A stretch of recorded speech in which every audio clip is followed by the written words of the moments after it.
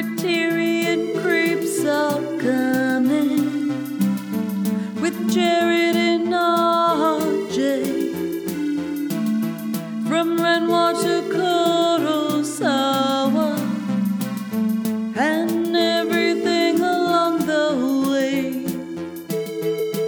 Highbrow, lowbrow, they won't stop until they're dead.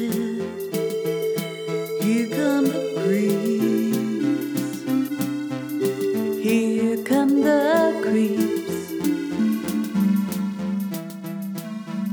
This is the Criterion Creeps podcast. I'm Jarrett Duncan, RJ Baylog.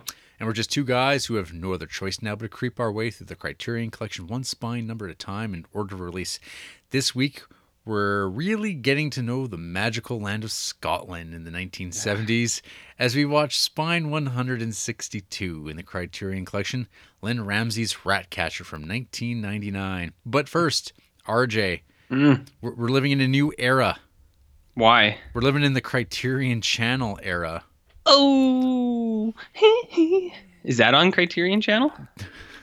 Michael Jackson and Kids?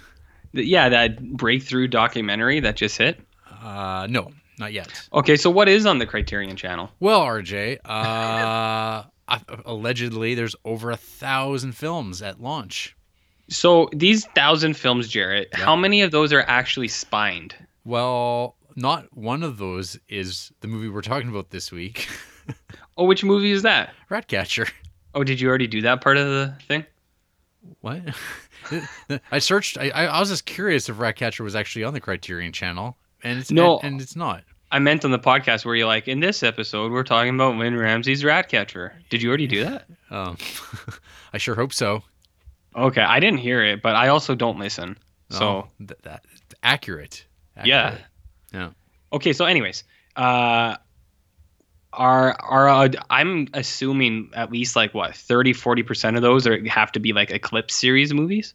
Well, it would probably be in there. There probably some of those are in the mix. But those are what bulking out that 1,000 because I did some searching. They got some movie studio things in there too. They got some Warner Brothers, Columbia stuff in there. Really? Some noirs, RJ. You know what? I'm just gonna get into it. Whatever. You know what I would love for this thing to have? So I went through it on my Amazon Fire Stick, and it looked great. And they had a watch list option, and the watch list actually showed up, unlike Crave, which I thought was amazing. The one thing that stuck out to me immediately, I was like, man, I wish they put the spine numbers on the movies like title cards, because since there's all these movies that aren't included in the collection, I would like to know if they are or not. So just putting that spine number up there, it'd be a really easy way for me to tell if they are. Well, RJ, we live in a non-lineal era as well. Now that we're in the Criterion Channel era, We're in the Chris Nolan era of streaming. So things like where they're going, we don't have spines. Not really. We just Not abandoned, really. We've just abandoned that. This podcast is dead. We're a relic. No, honestly, okay. I was thinking about this. Now that you have like a huge chunk of the collection allegedly again available to you, it's like, why would you ever buy anything ever again? It's kind of a weird thing. Point. I'm really curious, like, what's going to happen over the next like year or so. I don't know. I kind of was like wondering, maybe Spine 1000 will be the end. It could be. It could be because, like, okay, for what is this thing costing us? Like $120 a month, 100 for a year. A month? I was gonna say, which one did you sign up for? The premium edition of the channel. No, but like, so it's like essentially, I figured it's 6 movies a year you're buying. We buy them 50% off, Barnes and Noble style. Well, so I guess you got to think too. So their customers that are probably buying like 20 movies a year, they're gonna take a hit on them. But then there's people like me who buy 0 movies a year. Well, I will subscribe to the thing. Because you have little money, and the I have little money you money. have now goes to streaming. Yes, this is true. All accurate. So I don't know. Maybe it evens out. I guess they'll find out within the first year. It's definitely not going to grow. I mean, Filmstruck was one thing, but now that they have their own thing, that they're going to be probably pushing pretty hard. I don't know how hard they're pushing it. They're not really using other fans or audience members or target people who are actually using the platform and are talking about it on social media. Well, they're not exactly. RJ, I don't know if you mentioning those people. Did you check out that link I sent you about why that might be? No, I couldn't open the link because where I was at work, there was a filter on my thing, and I couldn't actually. It was deemed like inappropriate or something. I couldn't go to the site. Yeah. Well, explain it for me. Well, RJ, to recap it, we posted on, or I posted on the Facebook page. Mm-hmm. Yeah, it's someone had asked Criterion, hey, what are your top picks that people should be checking out on the channel? And like half of those movies, RJ, we've been unkind to or been mediocre on. Oh. And within the first 5, I'm seeing La Ventura. Yeah. La Dolce Vita.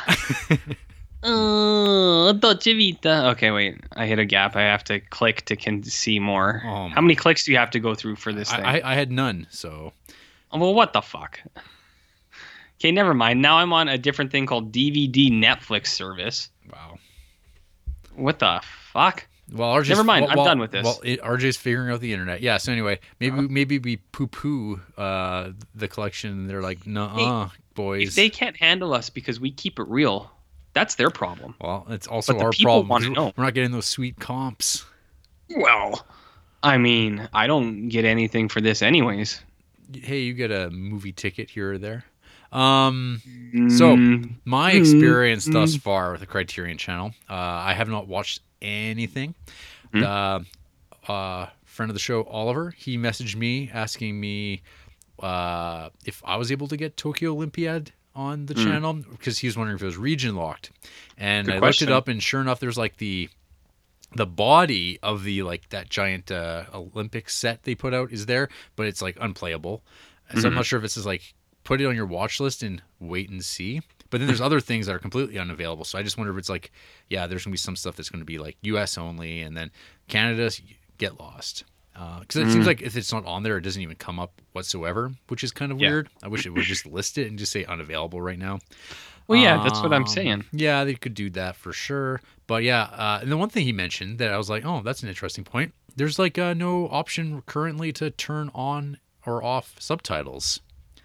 There's no subtitles? Well, they're hard coded in. So because I popped open 8.5, okay, and so that's got English subtitles, but you can't turn them on or off. Like you just have to watch them that way. Well, that's annoying. Yeah, I mean, I guess they're servicing like a primarily English market, but there's people. I mean, in America, it's like people speak Spanish. In Canada, people speak French, and right now they are servicing one master. I mean, obviously, there's time for them to work this stuff out. This is week 1, and this stuff is probably going to come up.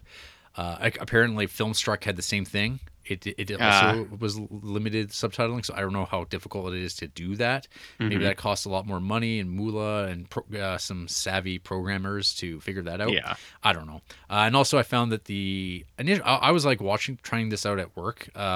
On my desktop, and yeah, there's definitely some like kind of buffery sort of things. Like it's not like we're with Netflix; it's pretty well instantaneous that the picture's clear. It's more like Canopy, where it's like very pixelated, and also skimming through, just scanning ahead to get to another spot. Boy, it is so like slow. So you were trying to like check out that Bill Hader interview, and you're just like, man, I really love Bill Hader. Why is it so like? Just give me the Bill Hader. Is that where you were having issues? Yeah, that's it. So I haven't watched. I didn't even try watching something, but I added like I looked up our next 10 movies and checked if they were on here, and I got like 8 out of them and put them on the watch list. So that's pretty good. Yeah, that's good. I mean. And it's like I said, I got it on that Fire Stick, which is just nice for me because I can actually watch this shit on a TV without having it like hooked up to a computer, hooked up to the TV, and like 9 other ways from Tuesday. Yep. That's an expression, right? Yeah, I think so. Oh, 9 other ways from Tuesday? Sure, it is now. What other things did you notice about the Criterion Channel? there's like it's interesting because when you look up a movie, you're actually looking at the collection, because under the collection banner you get all the special features, the supplementaries. I noticed that, which is cool. That's nice because for when we don't have the discs, it's actually an option. The one thing I did not check though is wondering if there's an ability to like watch it with commentary tracks yet. On like how many films have that so far, and if it's just like a thing of a click of a button, be like choosing the audio feed, which would be handy, and I'm sure will again come if it's not there already. But yeah, I don't know. Like I said, I haven't really had time to like get into it since Monday when it went live. You must not care about this podcast, eh? I have a life. That's questionable. Yeah. But anyway, so exciting times. And yeah, starting next week, people could follow along quite easily because I'm sure most are going to be charter members or whatever the hell. I could see this either being a good bump for us, or it could be the exact opposite and we get shut down for malpractice. Yes. You know all about malpractice? I know about being a C lawyer and being a C's get degrees. Yeah, being a doctor. Well, doctorate. Anyways, what I was gonna say. Shut up, Jarrett. When I was flipping around with it, I was like, "This looks okay.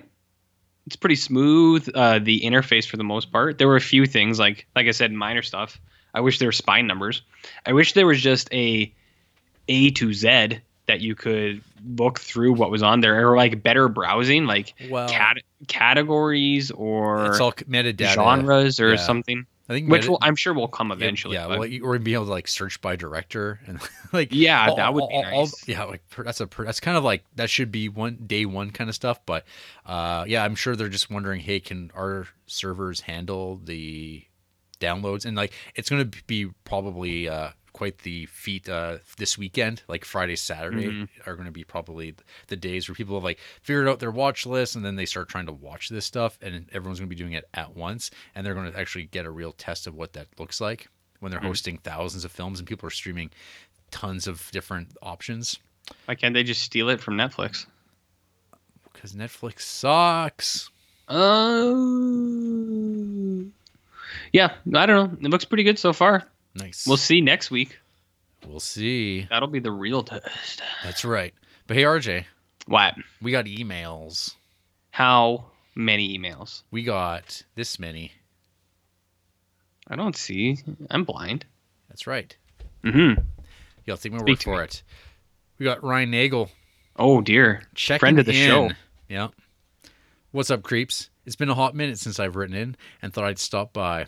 While I'm not the most engaged creepazoid on the email front, I have that dial set and I'm listening in every week. I got brought up last week, but I'm glad Jared enjoyed Carts of Darkness. While I get more than enough utility out of using Letterboxd to catalog all the movies I'm watching, every once in a while it's nice to see that your reviews aren't just being sent into the void, but from time to time followers might check something out from their activity feed and see something rad. I'd say much in my review, as I didn't want to just echo what my other friend had already said, but I appreciated the subtlety of it. I dig it when a documentary just shows its subject and lets you take it in and get what you will out of it. Some solid Canadian content. That National Film Board of Canada YouTube channel has a lot of content. I wonder if there are some other gems on there. Anyway, look forward to seeing what you guys think of the Criterion channel, as I think it goes live this week. This will be read? Yes. Correct, yes. Ryan. And keep creeping. Yeah, correct indeed. And what a well composed email, Jared. I'm not just saying that because he's a friend of the show, but what was I gonna say other than that? You know what? I agree with him though. Sometimes you do write reviews and you're just like, this is just nothing. No one will ever see this. No one will ever acknowledge it. And I've wasted my time. So it is nice to see sometimes when someone's like, hey, good review there, bud. Mm-hmm. Or not even mentioning that, just knowing that someone reads it. Because I read a lot of reviews and don't like them or anything. Yeah. Usually because I think they suck.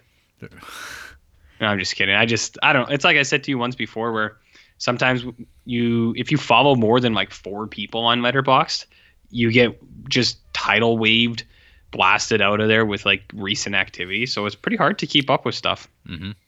Well, that's your claim. But, you know. Ugh. Did you see every movie I watched logged, or did you have to go to my page to check them out? Well, if I don't see it, I just go look it up. Well, there you go. It's not that hard. Not that hard. Well, shut up. Next up, thanks, Ryan. We got Oliver Granger with a subject line of Reddit movies.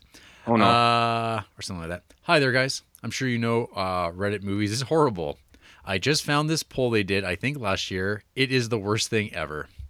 So he attaches this infographic that I guess compiles survey results from the, I don't know, however Reddit would have done this polling. Mm-hmm. Oh boy. Okay. So I got some notes here. Yeah. Obviously, the polling people, the body, heavily USA. Okay. 95% men, 5% women. Ooh, great. Yeah. So that, I mean, great representation. Yeah. I mean, my takeaway, my number one takeaway is this is where IMDb's top 250 films list goes to die. Yeah. So, favorite movies before 1990. Okay. With 32% of the vote, Empire Strikes Back. Oh, okay, I'm done. Followed by the likes of The Godfather, Back to the Future, Aliens, 12 Angry Men being the grandpa movie here. 2001, which is like a younger grandpa. Sure. Blade Runner. Of course. Apocalypse Now. Oh, yeah, of course. Yeah. Of the 90s, Pulp Fiction with 32%. Yeah. Jurassic Park. Okay. Goodfellas. Okay, not Casino, though. Keep going. Fight Club. Of course. The Matrix. And The Big Lebowski. Okay. Okay, of the 2000s, what do you think number one is, RJ? Of the 2000s? Yeah. Probably Deadpool 2, Corpse's favorite movie. See, it's too new. You're missing the wrong 2000s. Shit. The aughts or whatever. Those 2000s. No. I don't know, man. Ghost Ship? Dark Knight. Oh. Of course. Okay. Yeah, that makes sense. Followed by There Will Be Blood. Okay. Return of the King. But that's the weakest of the three. No Country for Old Men. Yeah. Fellowship of the Ring. Oh, yeah. That one's good. And Inglourious Bastards. Which I found. Really? I was actually surprised. However, they were one of his most celebrated notable. Films. Yeah. Yeah. Well, I guess it's the one that it's better than Kill Bill 1 and 2. Those movies aren't very good, honestly. But and no one likes Death Proof, even though that movie's awesome. And of the 2010s so far, number one, RJ, like whatever it was, Deadpool 2? No, 24. No. You Whiplash. Oh, really? Yep. Okay. Mad Max Fury Road. Okay. Interstellar. Okay. La La Land. Okay. Inception. Yeah. Drive. All right. The Social Network. Of course. And rounding it out, Arrival.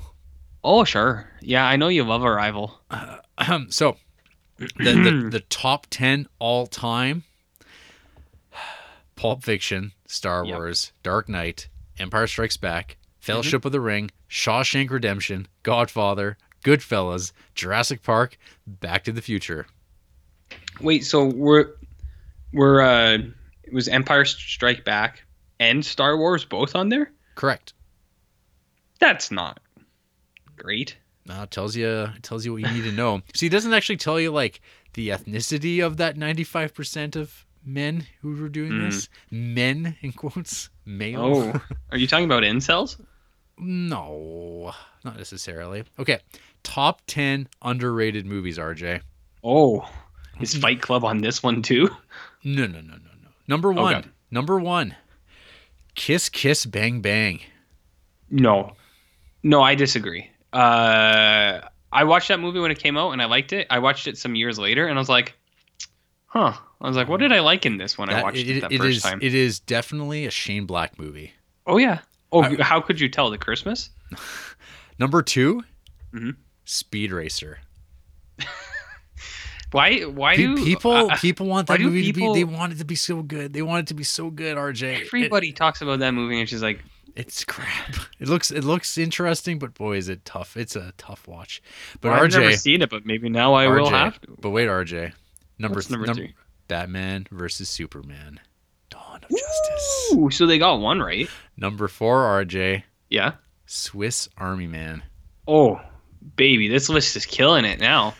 Next, Watchmen.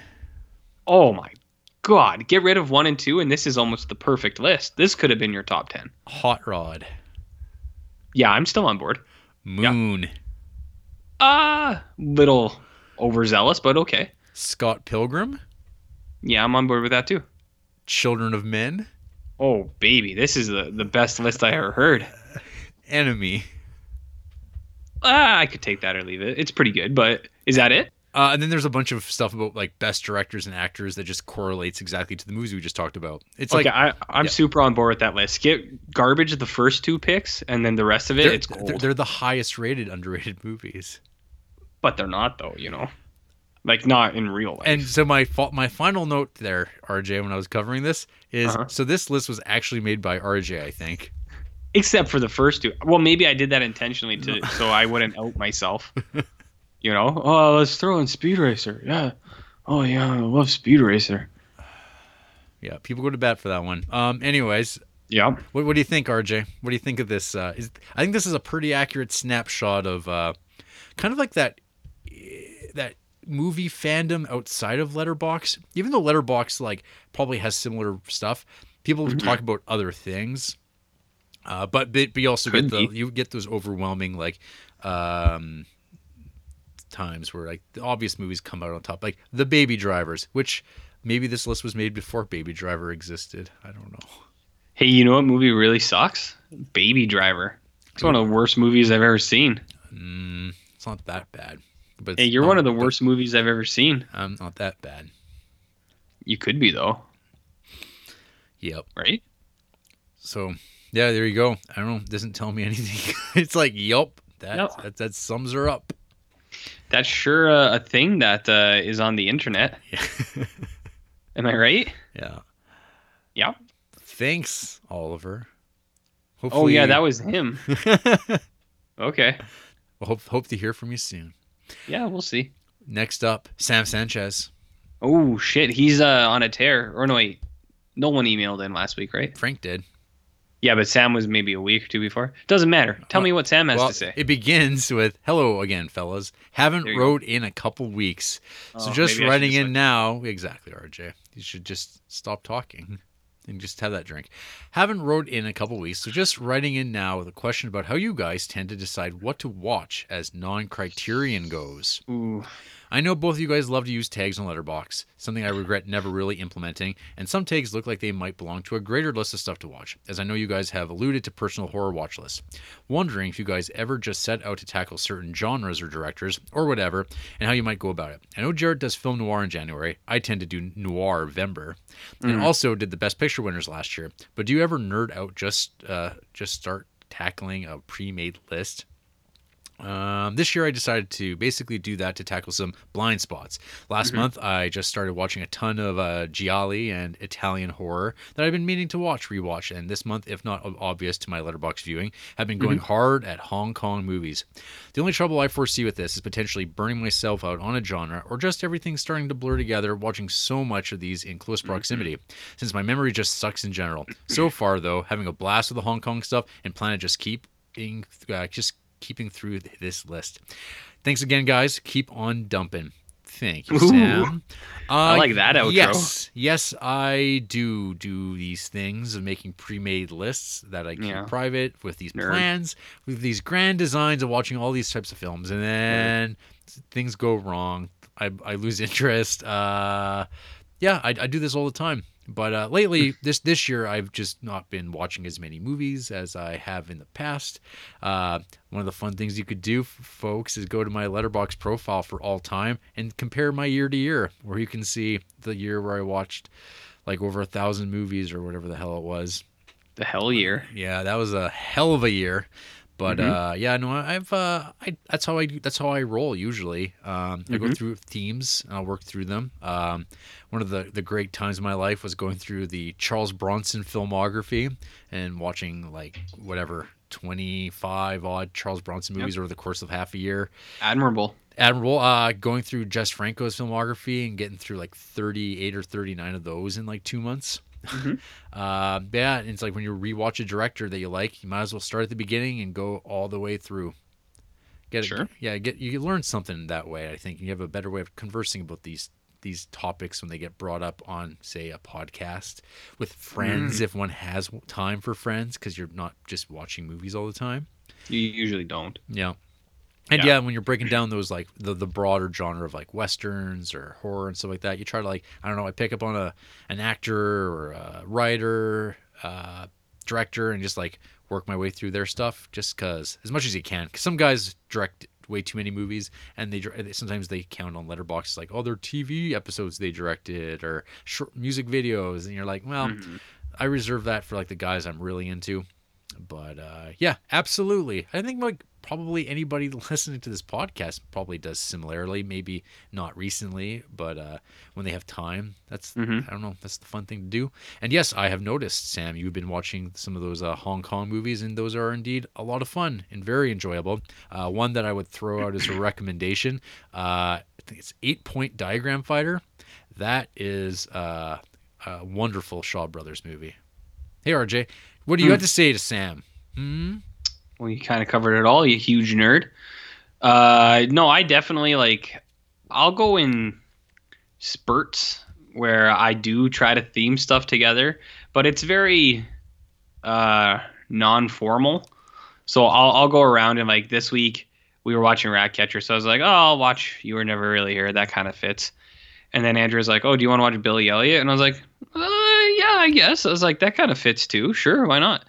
And then we went to Pet Sematary, so I was like, hey, maybe I'll watch the other Pet Sematary.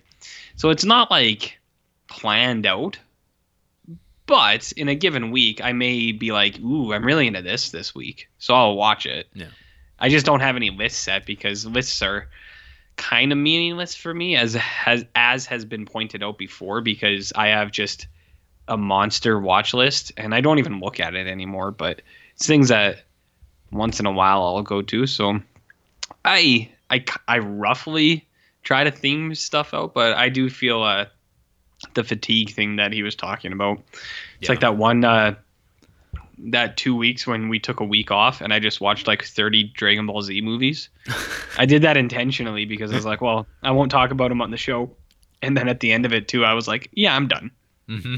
I'm pretty much done with this, so I don't know. What are you gonna do? What are you gonna do? Yeah. What are you gonna do?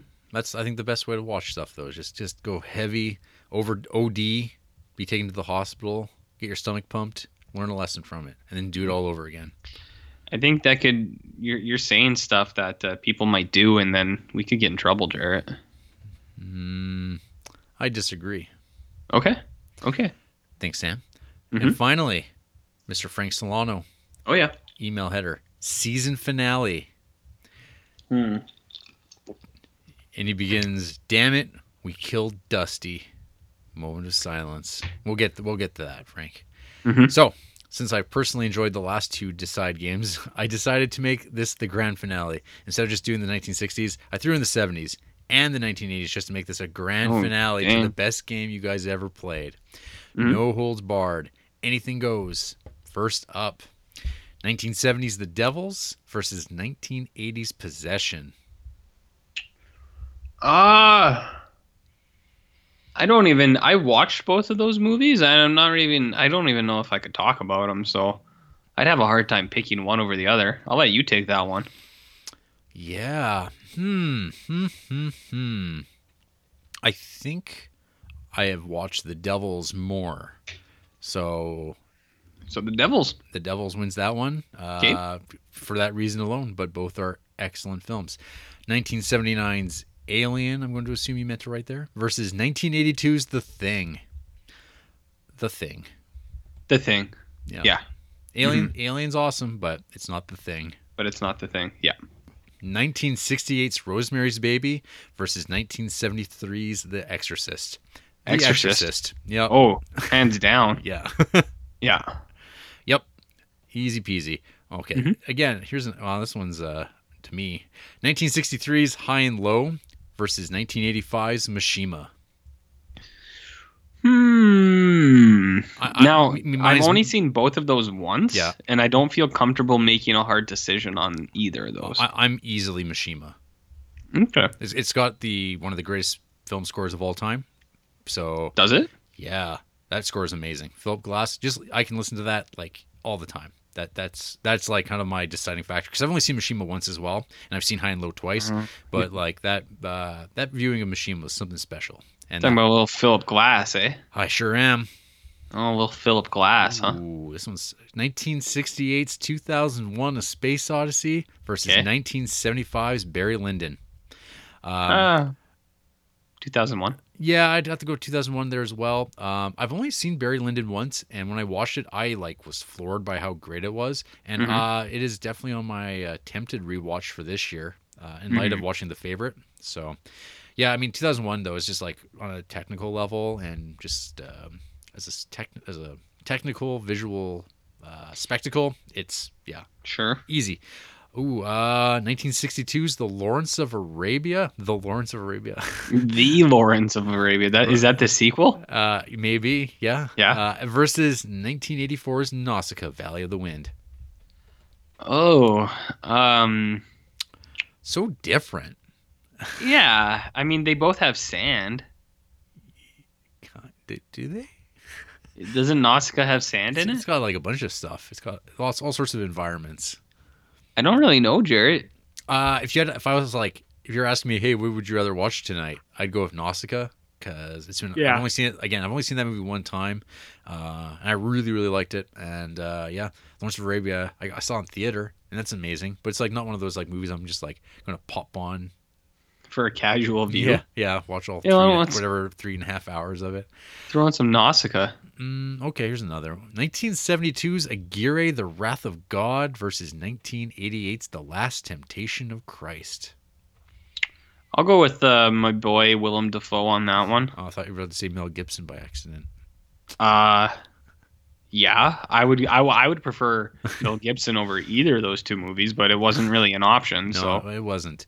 I would go with Last Temptation, because it's the last movie I saw of those two, and because Aguirre I have not watched for a long time, but I really like that movie too. Obviously, because it's on this list. 1977's Eraserhead versus 1980's The Shining. Eraserhead for me. Okay, good. Yeah. Good. Yeah, that movie, I don't know. It's not for everybody, but man, that movie sticks to you. Yeah, I mean, I like Eraserhead too. But what is this?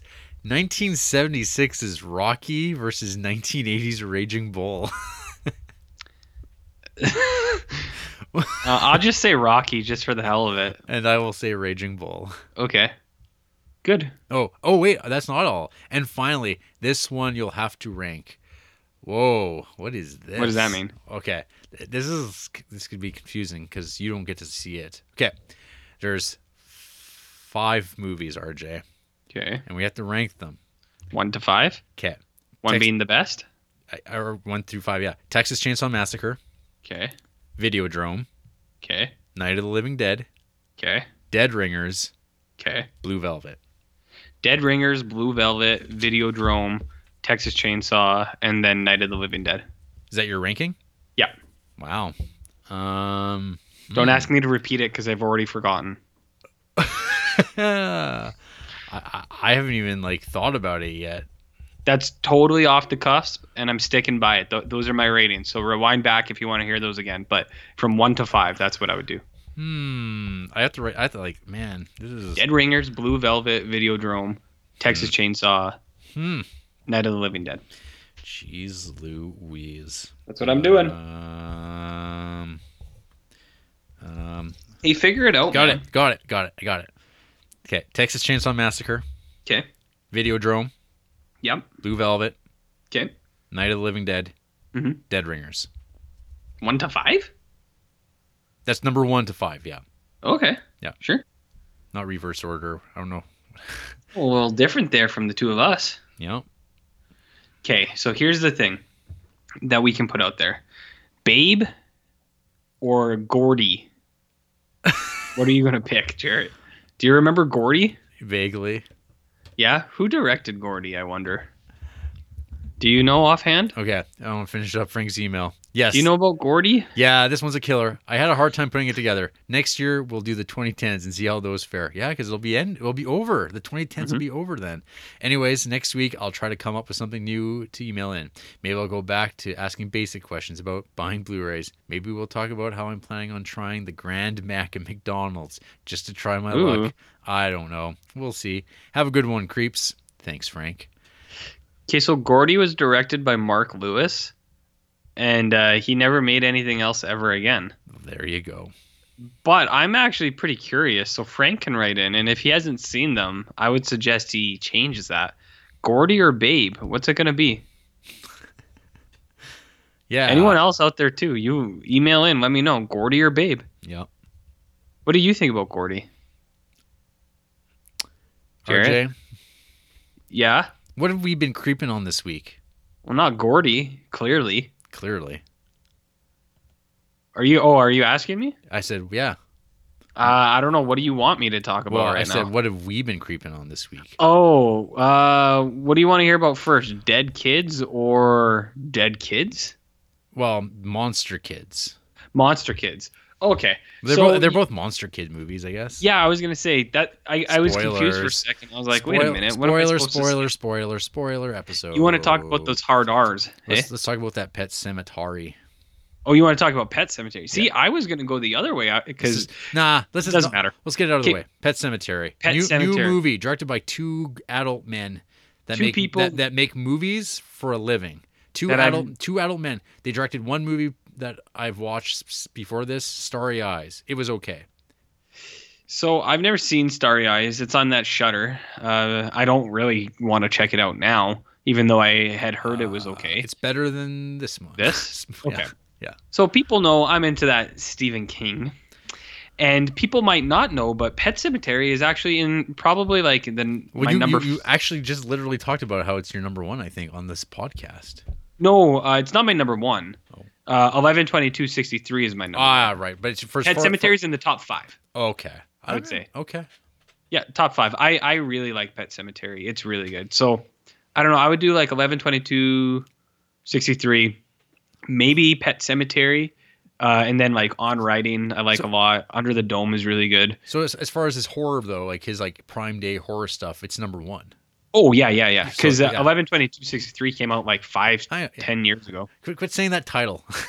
Hey, you ever heard of 11/22/63? Oh my god. Yeah. Okay.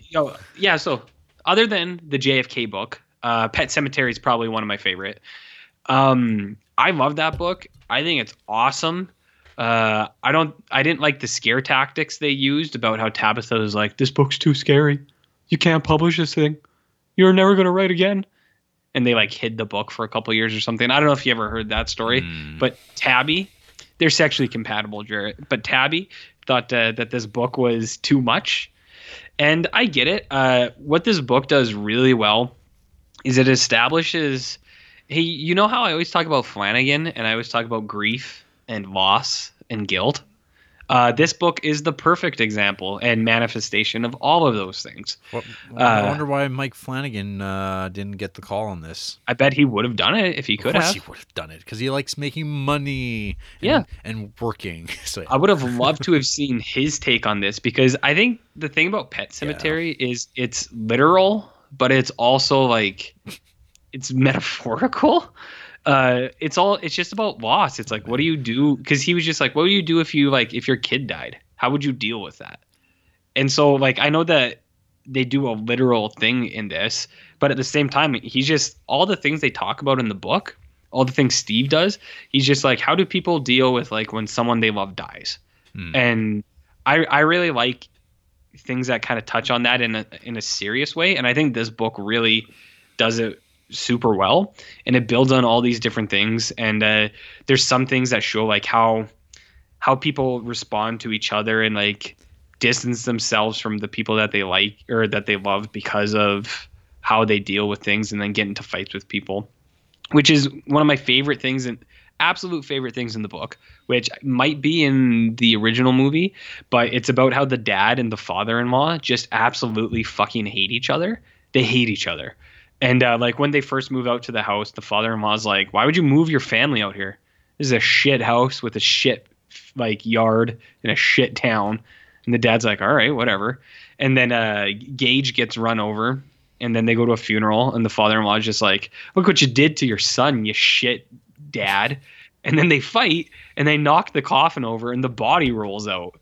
And it's like, it's such a dark thing in a book for like the little kid got ran over, but then it's like, hey, let's fucking toss his body on the floor. That's pretty dark.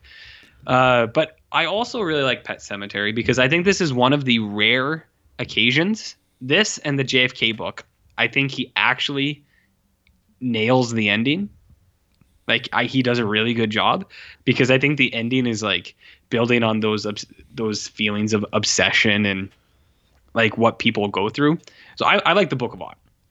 But Jarrett, even though I like the book, doesn't mean I can't be like, I can be like objective about this movie. I think this movie sucks hard. I really didn't like this movie for a number of reasons. So the movie is more or less like, I think the first half an hour is pretty straight adaptation. Let me tell you right now, RJ, I've never read this book. I've only watched the previous film adaptation, and I don't think this movie is very good. Yeah, so I'm right. We're both right. So it's like more or less a straight adaptation, and I'm going to get into like mild spoilers, but it's... Can we say it's a typical Stephen King adaptation? Yeah. I would say this is in par with like 94% of Stephen King adaptations, for more or less. But like... it starts out and it's kind of along the same path until a few different things happen. And like they change which one of the kids dies, which I don't think matters. I know why they do it in this. It's because they kill the older kid so that they can like talk. It's a talking zombie instead of just like the toddler who runs around is like, yeah. So they like give a talk, but it's a really lame way to like drop exposition on stuff because the little kid is like, I'm dead now and I don't feel the same as I did before. And you're like, yeah, we got that. That's like what this whole movie is about. And just in case you didn't get it, it plays a bunch of like spooky music. Just to make sure you realize, hey, not everything is what it seems. I think this kid's a little bit is evil. And oh man. It's like, did I die? And then the music's like boom, boom. And you're like, yeah, we know she died. We watched it happen. But she's talking creepily. Better put some creepy music on that too. She's got a lazy eye now for some reason.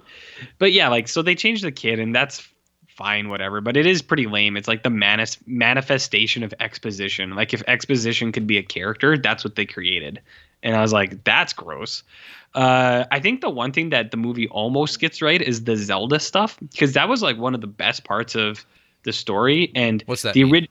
The sister Zelda, who's like crippled in the bed. Yeah. I can't remember what it is. She has like scoliosis or something where her spine is like all twisted up. Pretty extreme scoliosis too. Yeah, but I think the original movie is really good because they have a guy in there and it's like all prosthetics and it looks pretty gross. So they do a good job in the original one. This one is not. I don't know. It doesn't look as good. No. I do like the way they build it up where it's like the wife or the sister hears it above her even when she's like on the top floor. I liked that, but then even that, it's I don't know. I find it a little bit hard to suspend disbelief. It's like this lady who couldn't move just throws herself into a dumbwaiter. It's like, well, maybe not. So there's that. I think this movie's like super dumpy. There's so much CGI in this thing. Like they filmed at a house that backs into the woods. And then when they go into the woods, they just used green screen. It's like, what's the point? Could you not afford lighting or something? Like why did you film that in a sound stage instead of at the woods that you were just at? Well, sometimes a sound stage and then other times in the green room. In the green room, like or whatever it's called. It's like it's not real life. Yeah. So that looks like shit. There was a moment in the theater where I thought you were going to get up and leave. When, what part was that? When Church, the cat, makes his way back home and it's walking on the highway. I looked at Jarrett and I thought he was going to leave. Yep. So you can describe that scene for us if you want. Well, okay. the scene is so dad, Mr. Botox face, he's dumped the cat to go get run over by a truck or be on its own. He can't kill the cat at all. The zombie monster cat. And he just leaves him alone. And then everything's like, hey, honey, we're going to have your birthday. Sorry, church left. Don't worry about it. And then they all do play hide and seek by the incredibly dangerous road that reckless trucks drive down all day long. That they know about. They just haven't set up a fence yet. And Stephen King doesn't like cars. Doesn't like trucks. As it would work out. Or minivans. Mm-hmm. But anyway, little girl runs off to like hide during hide and seek, and then she looks down the road and she sees a tail, a gigantic cat tail coming down the road, and you're like, big as a tree. And it's like kind of like coming from behind. Yeah, it's bigger than the trees, and you're like, what is this? And it's like, and then you're like, what? Like it's kind of obscured, and then it comes back to her, and she's like, what is that? And then it comes back, and it's like the cat. Church, this like the cat's gigantic. It's like the size of like an RV, like walking toward you, and you're like, what the fuck? How do you not like? How do you fuck this up so bad? Like you have to make it small, or shoot it closer. Like why are we doing it this forced perspective? It looks so it's comical. And then we get the whole exchange where you're like, oh shit. Gage is going to run out to find his sister. Oh no, he's going to get run down just like in the previous versions. Oh, swerve. Dad's able to save him, but then the truck swerves out of the way and sends the payload in the back flying forward, and all of this is happening. We have all these shots of like kids looking at green screens with really, really bad compositing of things that like are completely out of whack. Like the perspective's wrong. Just like stuff that you don't expect in 2019, considering all the things we can do now with technology, to just be like, hey, maybe we should work on that. Maybe we should reshoot that, or like do a better job next time. But oh no, it's multiple shots, like everything involving the kids and compositing. It's like a Neil Breen film. Yeah, it's pretty bad, Jarrett. Like there's so much stuff there where you're just like, ugh. That's what I mean. And those are like outright bad things, like things that like I don't think anyone is going to go and defend. But yeah, like the thing you were talking about, this like use of the forest, like that's the one thing that I miss about movies from the 80s and whatever. Like they had a sense of space. You really felt like, you know, when Elliot's hanging out with E.T. going around in the woods and on the bike, you're like, you know, you're there and it situates you properly. It feels like, hey, I could like walk right through if I could walk through the screen right now into the movie, I know exactly where I would be. And this fucking thing, it's just like, who cares? It's like, it seems like it's just like places to be conveniently on. Like, it's like, oh yeah, who cares about that? It's about the characters. And you're like, no, your job is to make me like believe that this is happening. Instead, you're making me actively kind of frustrated that you're failing as filmmakers to make me forget that I'm in a theater watching a movie. And it's just like basic shit like that I don't know. I'm not saying like I'm this great cinematographer filmmaker, but I feel like it's been done before effortlessly for decades. Other people do it. The good filmmakers do it. And this just, holy shit. I mean, sure. Oh, it's just Pet Sematary. Who gives a crap? It's like, I've watched a lot of like 80s horror stuff too, 70s, and they're way better at like just like creating a sense of space and place that this completely fails to do. And then you get like dumb characters. These people are saying, hey, didn't we just buy 50 acres? How far back does that go? It's like, you know what? When I bought a house, I knew every like square inch of my property, and like it's just a house. It's not a 50-acre thing, but I had an RPR done, a real estate property report, and you're like, oh, you know exactly where your property is because you have to know this stuff. Because why wouldn't you? Like your lawyers. People who rent have to know that shit too. Like it's not like you can just like they're not that balling. It's like here's the money. go buy a house or something. I don't give a shit. Like I don't care. So doctor here, just like, oh, I don't even know what where my property line is. I just bought some random forest. You're like, oh, okay. Yeah. And you had no concern. Like you didn't like go out there with somebody with like a drone, because obviously the filmmakers of this had access to a drone, RJ. Oh. I'm not sure if you're aware. But like, you know, because that's what you would do. You're like, oh, you can't go through the wood. Well, you just put a little drone out and go look at your property, because it'd be fun. That's what you would just do. A realtor with that sort of property would just be like, oh yeah, well, cool, we'll bring that out there. Just like the fact that I don't want that in the movie, okay? Like I don't want that conversation, but the fact that dumb dead, oh, is there that, how many acres? How far back does this property go? It's like, you can't do that. You can't do that anymore. It's just because it brings attention to itself. It's asinine. Right? Like you think that it's like, no one is like that. Come on. But no one in this situation would be like that. Like that's what I mean. They weren't like Jeff Bezos, where it's like, it's like, I just bought this. I have no idea what it is, but I'm sure he's like, yeah, I know exactly what I bought. I'm sure wherever he is going to go, he's going to know like what about it. He's going to know about it. Or he's going to look into it. Or he doesn't care that there's like creepy kids in animal masks walking around on his property, burying animals. That's one of the dumpiest things about this. And like, so that's bad. That's the biggest thing about this whole thing, is that it's so lame, where they very clearly go for the spook show instead of like making a book or making the movie about something, which is like what the book was about. So it's like, let's show some kids in animal masks for a second. Hey mom, what is that? It looks like a procession. What's a procession? It's like a parade, but sad. Yeah. It's like, okay. But it's like spooky kids in animal masks. There's like spooky zombie families. And then I don't know, even starting the movie at the end of the movie and then cutting back, it's like, oh, isn't that spooky? The cold open of like what happens later, like with like a house like an Outer down. Limits episode. Yeah, which doesn't make any sense either. Like the way that they end this thing is horrible, where it takes away all the consequence of like anything that happens. It's like, oh look, they're just starting a zombie commune now. Sure, maybe, whatever, or not, but. Or not even like, it's just kind of, that's it. Or no, it ends with, oh man, they're gonna kill the kid. It's like, but who cares? Who cares? Who cares? Like the kid would be, yeah. Why would anyone care at that point? Like that's the biggest thing. It's definitely The Mist. Yeah. Oh, there you go. But I like when you were talking about space, where it's like, you know what movie you got a really got a sense of space, Jarrett? Video Violence.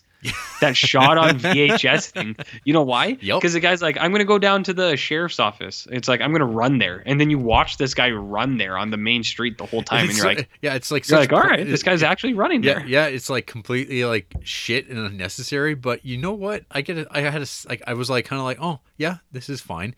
And that movie had no money. And this has like, I'm assuming like, you know, quite a bit more money. And here we are. But people just like appear in places, and you're like, oh, how did that happen? Oh, whatever, doesn't matter. Oh, it's a Wendigo. I looked it up when I was Googling. Ooh, spooky.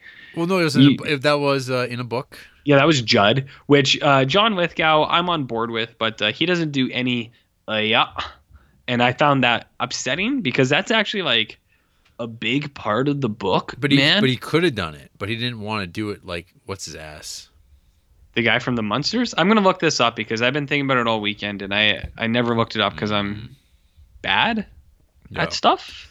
But yeah, no, folks, this new Pet Sematary, not a very good movie. Fred Gwynn. There you go. Yeah, Fred on the waterfront Gwynn. Yeah, this movie stinks, dude.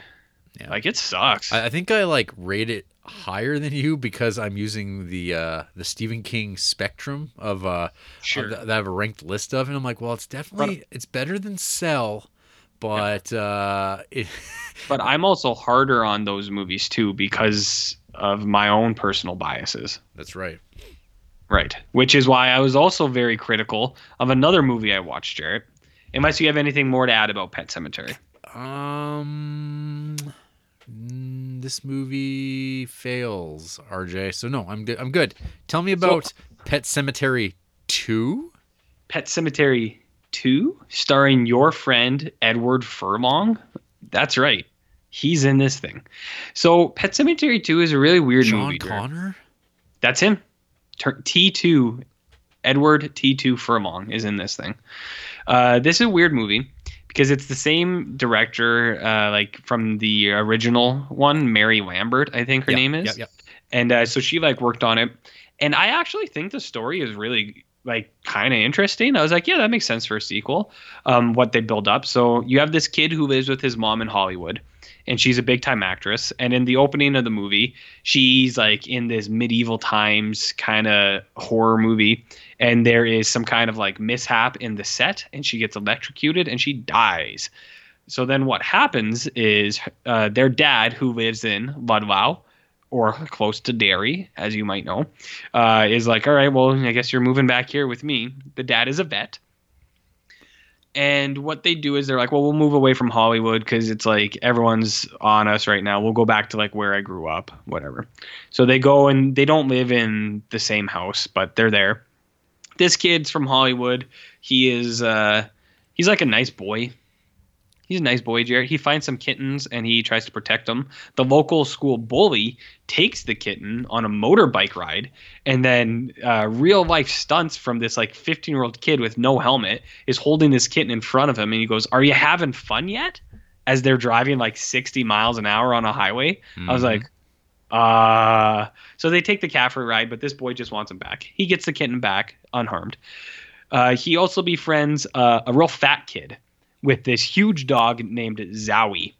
Now, this real fat kid, Jarrett, is also a nice boy. And his stepdad, Clancy Brown, that's right, is the sheriff in town.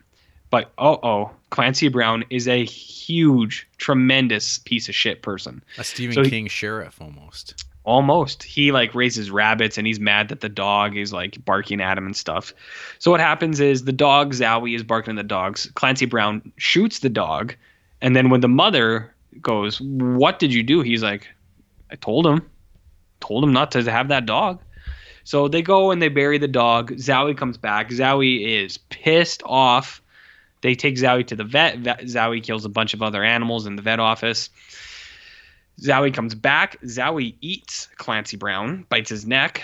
So now the kids are like, uh-oh, what did we do? So they bury Clancy Brown. Clancy Brown comes back as a zombie. He's talking this time. He gets into all sorts of stuff. Because I don't know what you were thinking when you watched the original Pet Sematary, Jared, but some people were like, you know what this movie really needs? An aggressive rape scene from one of the zombies. And that's what you get in this sequel. They really rectified that.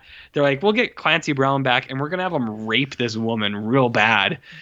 He does the clean rip, like cartoon rip from the collar down where the shirt just completely comes off. Yep. He does one of those and you're like, whoa. So Clancy Brown is a zombie now going around raping people. And he's also going around killing people and putting them in the pet cemetery. So he's making his own zombie army. Edward Furlong is just like, hey, you know what? They actually came back to life. What about my mom? So he goes from like 0 to 60 really fast, where he's like kind of interested, but then he goes full crazy where he like sets out all his mom's clothes and he's wearing a tux, and the dad is like, hey, what are you doing? He's like, I wanted everything to be ready when mom comes home. And you're like, where did this come from?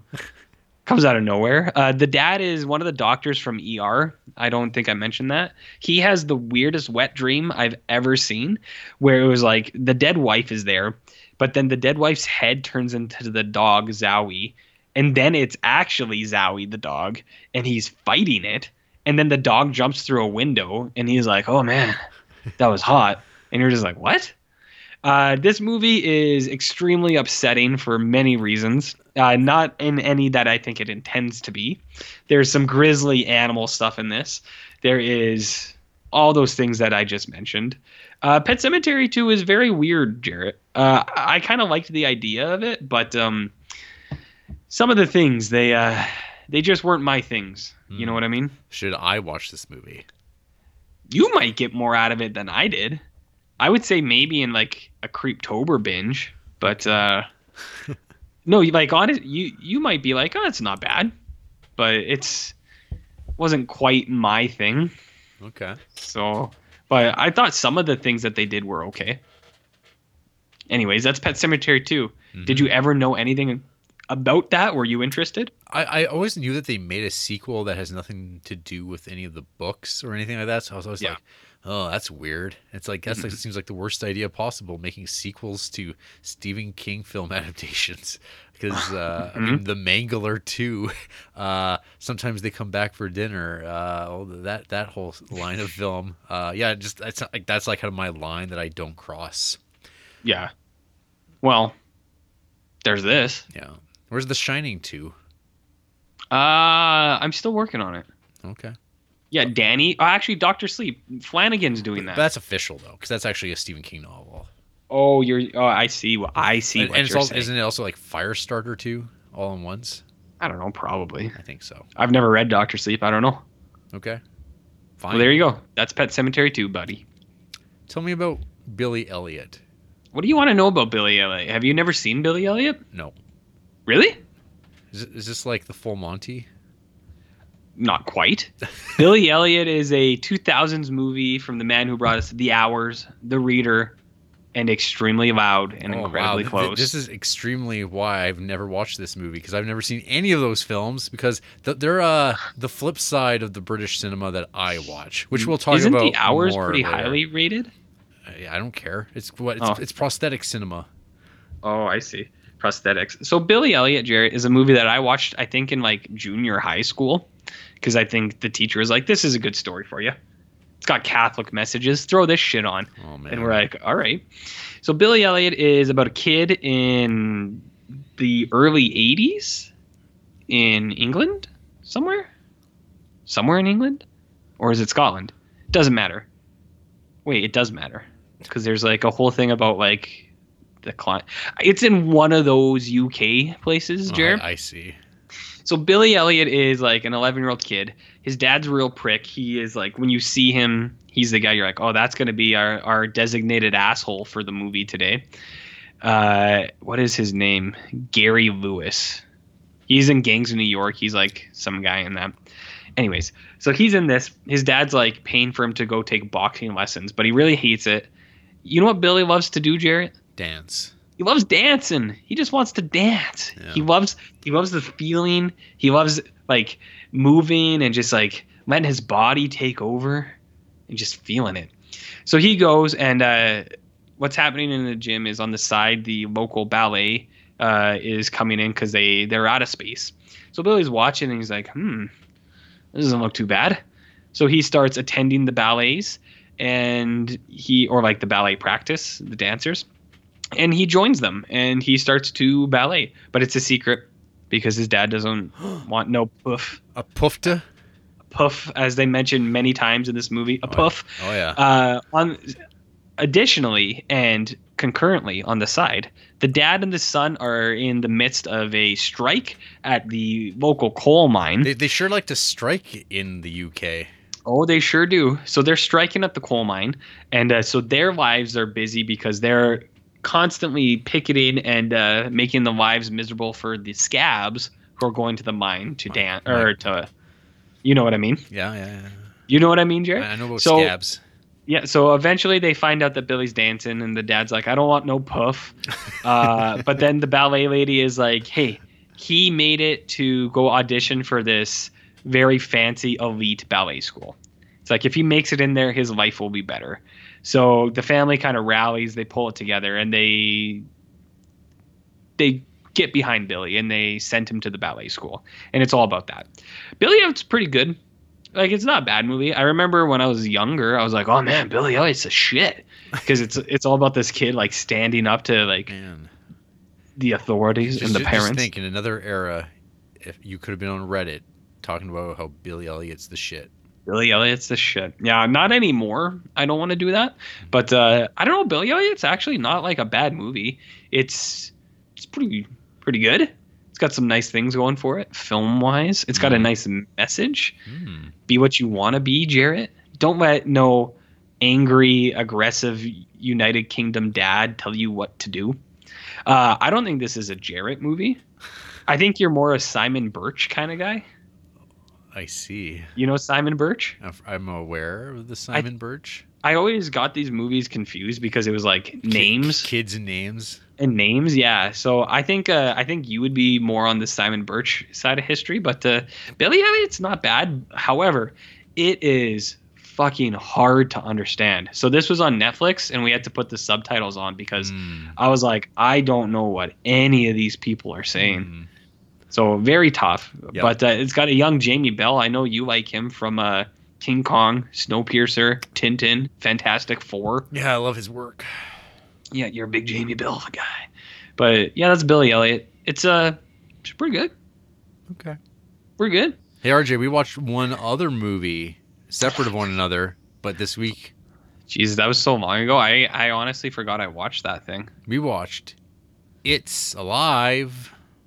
How come we both watched the same movie in the same week? Because I wanted to watch a Larry Cohen movie and didn't have time the week that he died, and you watched one, and I was like, well, fuck you, buddy. I'm going to watch 3 Larry Cohen movies. Oh, Christ. All right, so why don't you take it away then, Coachies? Since you don't remember watching this film? Yeah. Oh, well, I can talk about it. I watched It's Alive. Some might call it the poor man's basket case. Some man may. What do you prefer, It's Alive or Basket Case?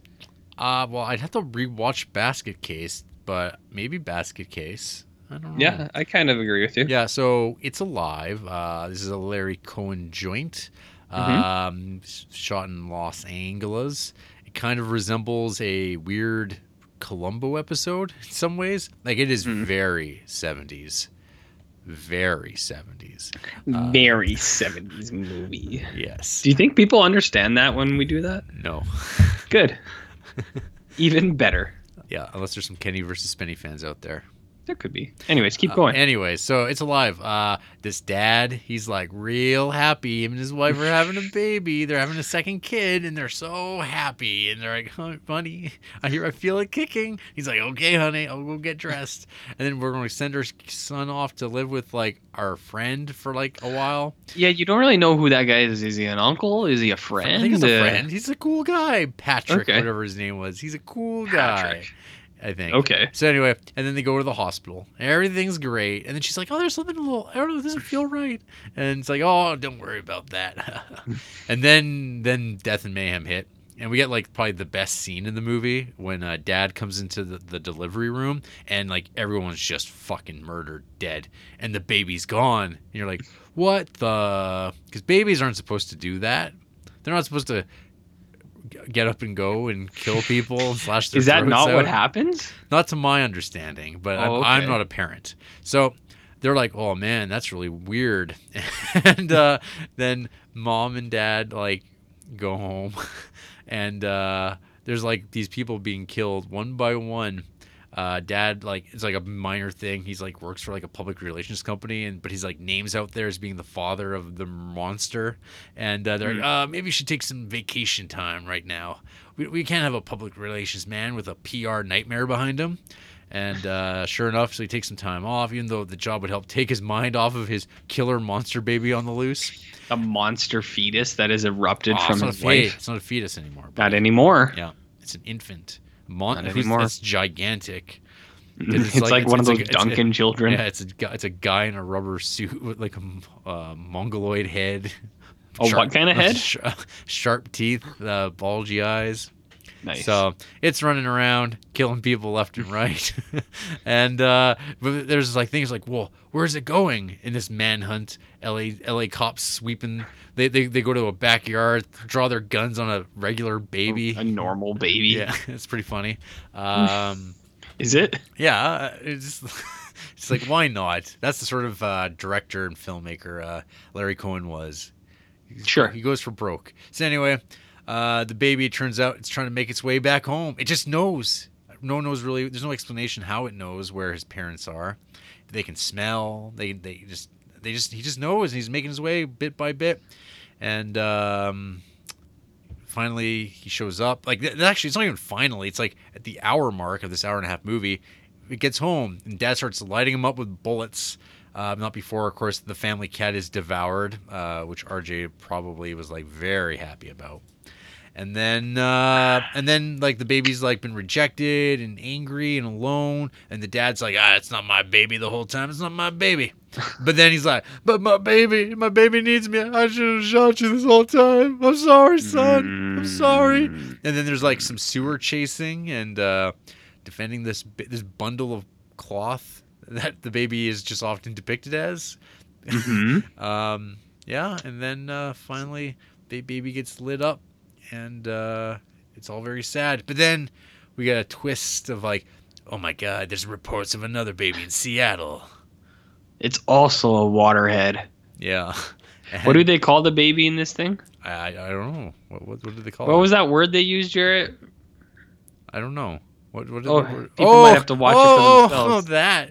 Yeah, the PR, the public relations boss, he says, hey, there's they don't call this baby that, but they call like, yeah, Joey in accounting, his son's retarded. He it's tough. And like, that's like, my son's not retarded.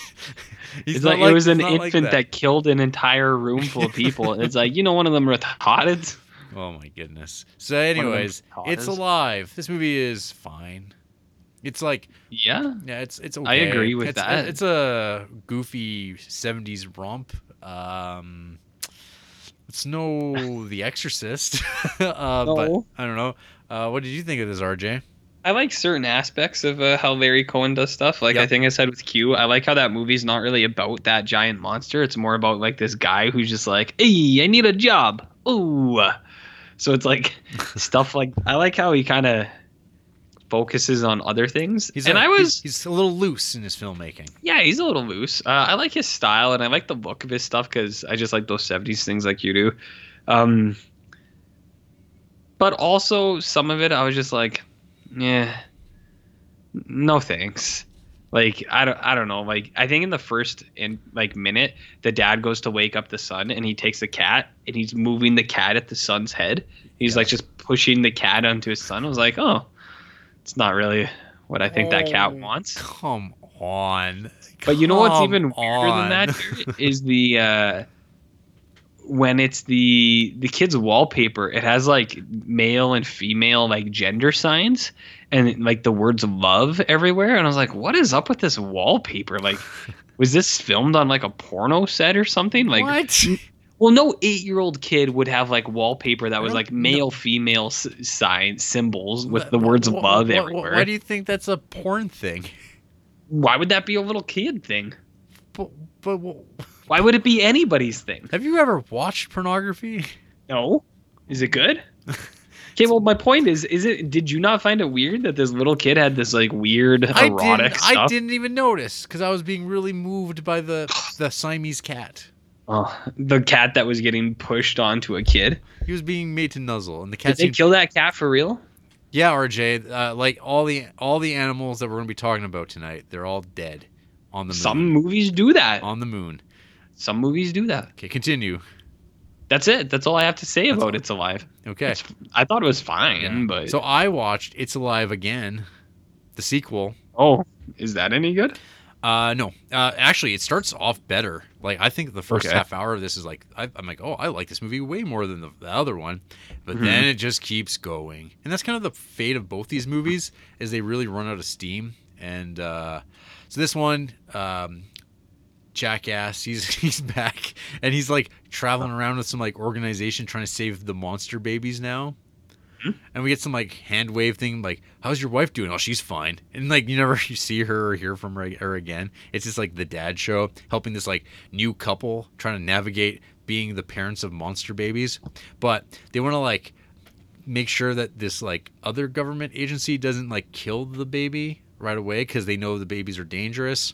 And so this like covert group of like baby deliverers delivering like babies out of the back of a truck show up at the hospital, and there's like guns being drawn on doctors, people being taken hostage, babies being taken out, and still people are getting killed, and everyone's like, this is still a really good idea. We should be definitely saving the monster babies. And then they take them to a compound where there's 2 other monster babies. There's another male and a female, and they're talking about like breeding them and making like I don't know, the next step in evolution. As you do in cinema. So it sounds like cool ideas, but what's better, It's Alive 2 or Basket Case 2? Oh, Basket Case 2 is like so. Yeah, that movie's pretty cool. And that movie's so just for the practicals. Amazing. Yeah, this is not that. Again, like there's like a real obvious problem that they don't ever really let you linger very long on the babies. You don't get to see the monsters. Like they're always like, because it's so cheap. They're always in shadows, and it's like, oh, you get to see them for like half a second. So it's not like, oh, what do I care about this? And like, oh look, it's more bundles of cloth being swaddled. Like that's it. There's no baby. It's just a bundle of cloth. Anyway. Well, that's what you looked like though. I existed. I wasn't just literally cloth. Did you though? Maybe, unless I was towely. Okay. So yeah, this started off strong, I think, and then it just kind of kept going and going and going. And you're just like, none of these people's decisions make any sense. In fact, there's some real serious editing problems where I thought the movie was like looping back on itself, and you're like, wait, is there like a problem with the DVD? Like the dad's like being like startled by something in his bed, but then they cut back. And he's like, oh, he's fine, but he's like no selling it. You're like, what was that scene then? How did his wife sleeping in the other bed not notice this? What's going on? And yeah. So what was going on? I have no idea. Oh, it's one of those. Yeah, like it just seemed like this strange scene, this thing. I don't know. It's not very often I see a movie where like something like that happens, where you're like, what was that?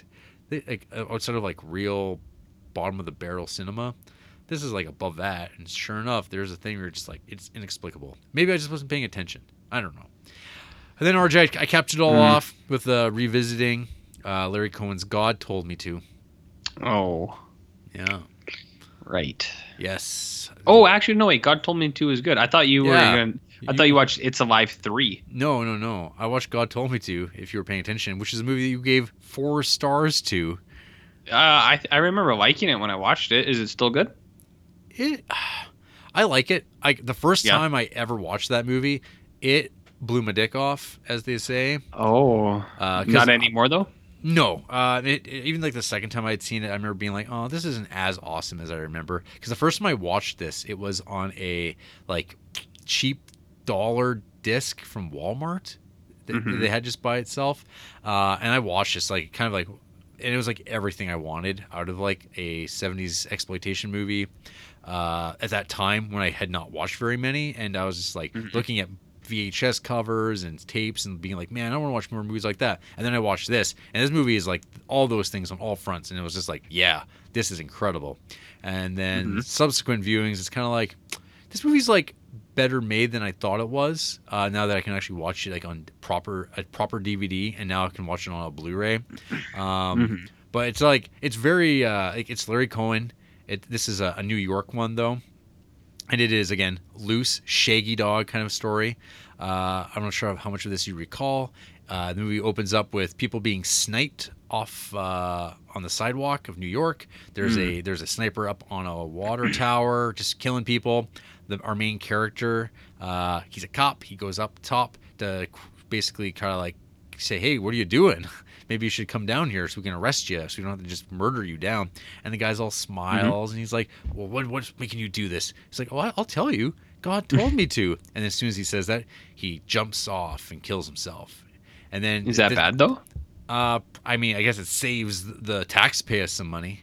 And then he wakes up, and this kind of kicks off a whole series of like God Told Me To killings, which are being carried out by people, like completely random strangers, people who are totally unassuming, but suddenly they're being driven to kill and harm people, and they're totally fine, like acting beyond these killings. And then aliens are introduced into the story, and manginas. And then what?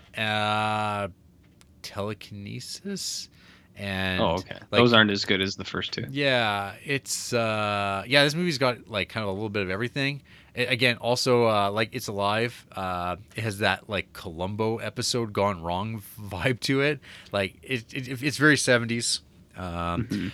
It's also a good depiction of how Larry Cohen was making movies at this period of time, 74, where he would just like not ask for permission at all in New York City. He was just shooting guerrilla style on the streets. They'd be like, hey, we need to do this shot. Just start walking down here and we'll film it. And you can just see people are like looking at the camera as this is happening, because they're like, well, we don't have money to do that, to get film permits, to get all that clearance and get insurance, we'll just shoot it. We just need our actors and our cameras and some sound, if that, and just shoot stuff. And it worked. He nailed it because he does that in this Black Caesar.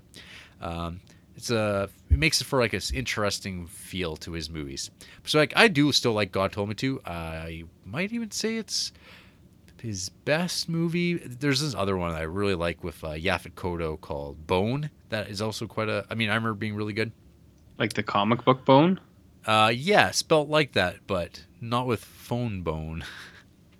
What do you mean phone bone? That's his name. That's the main Bone's name. Phone Bone. I never read Bone. I'm not a little kid. You were. I'm not now. Wow, look at you. Call yourself a comic fan? I've never stated that. Okay. I have a Bane statue. You're a Batman fan. You're not a comic fan. That's a different breed. Yeah. Anyways, so yeah, God Told Me To was fine. This is my trip down honoring Larry Cohen and being like, yep, he's like kind of a cool guy, but he's not like that. I don't know. People might be like, hey, he's this brilliant filmmaker. And it's like, no. That's like everybody who dies, though. He was brilliant. It's like, no, he wasn't. Yeah. You know what I thought of when you just said, you're like, that was my part of honoring him? I was thinking of Starship Troopers, where it always cuts to the like propaganda, and it's like, I did my part. So like every time someone, like an actor or director dies, it'll cut to people watching his movies, and they'll be like, I did my part. There you go. Yeah, I sure helped him out. Yep. It's like, well, he's dead. So, I mean, I watched it too because I did my part. I could have watched. I could have watched that King Cohen documentary, but I don't even know how I could watch that. Is that on Shudder too? It is. No. It is. I was going to, but at the same time, I was like, I'm pretty sure I haven't seen half of these movies, so I don't know if there'd be a point. I'd watch the movies if you ever do that. No, I probably won't do that anymore. Yeah. I watched. He's dead now. It's alive, so. Yeah. Yeah, he is dead. So fuck him. Wow. Hey, RJ. What? You got any news? Nothing I care about. Well, as Frank alluded to, Dusty from Royal Tenenbaums, Seymour Cassel died. That's a bummer. He's dead. Max's dad. I like Seymour Cassel in that movie where he plays the really old guy. Do you know that? Like with John Cassavetes? No, with Richard Dreyfuss, where they play like a ragtag team of old guys, and they like go around like retirement homes, and they're like super old. I'm gonna find it for you. You talk about Seymour Cassel. Well, that's about it. I remember seeing him in like what was it? Shadows, Faces, whatever it was. One of those early Cassavetes movies, and being like, hey, that guy looks really familiar, and being like, holy shit, that's the guy in those Wes Anderson movies. What's all that about? And I'm like, oh, it's the same man. He was an actor all these years. He was also in the hit comedy from the 2000s, The Crew, starring Richard Dreyfuss, Burt Reynolds, Seymour Cassel, Jennifer Tilly, and all the others. Huh, I didn't know she was an old man. She is now. Yeah. And then also, RJ, we missed this last week. Your favorite director, Agnes Varda, died. I don't care. Does anybody? People were definitely posting about it on Twitter. Well, I feel like all those people, they were more tapped into the art scene because it seems like she was more of an artist or she was more than a filmmaker. It's like she's one of those directors or that's both? it's like she's like one of those directors in the Criterion Collection or something. Well, whatever. The movies I watched from her, I thought were okay to I don't care at best. Yeah. So what about you? What is your opinion on Agnes Varda? It's one of those like, oh shit, she was still alive. Yeah, actually, that's a good point. Yeah, I mean, I think I remember mentioning it on the show, and I got that exact quote from you. So. Oh, when I was like, that lady's still alive? Yeah. There's that photo of her in a potato suit. Come on. The Gleaners and I. Potatoes. She has a sense of humor. Because that's a rare thing in life. People with senses of humor. But as demonstrated by you. But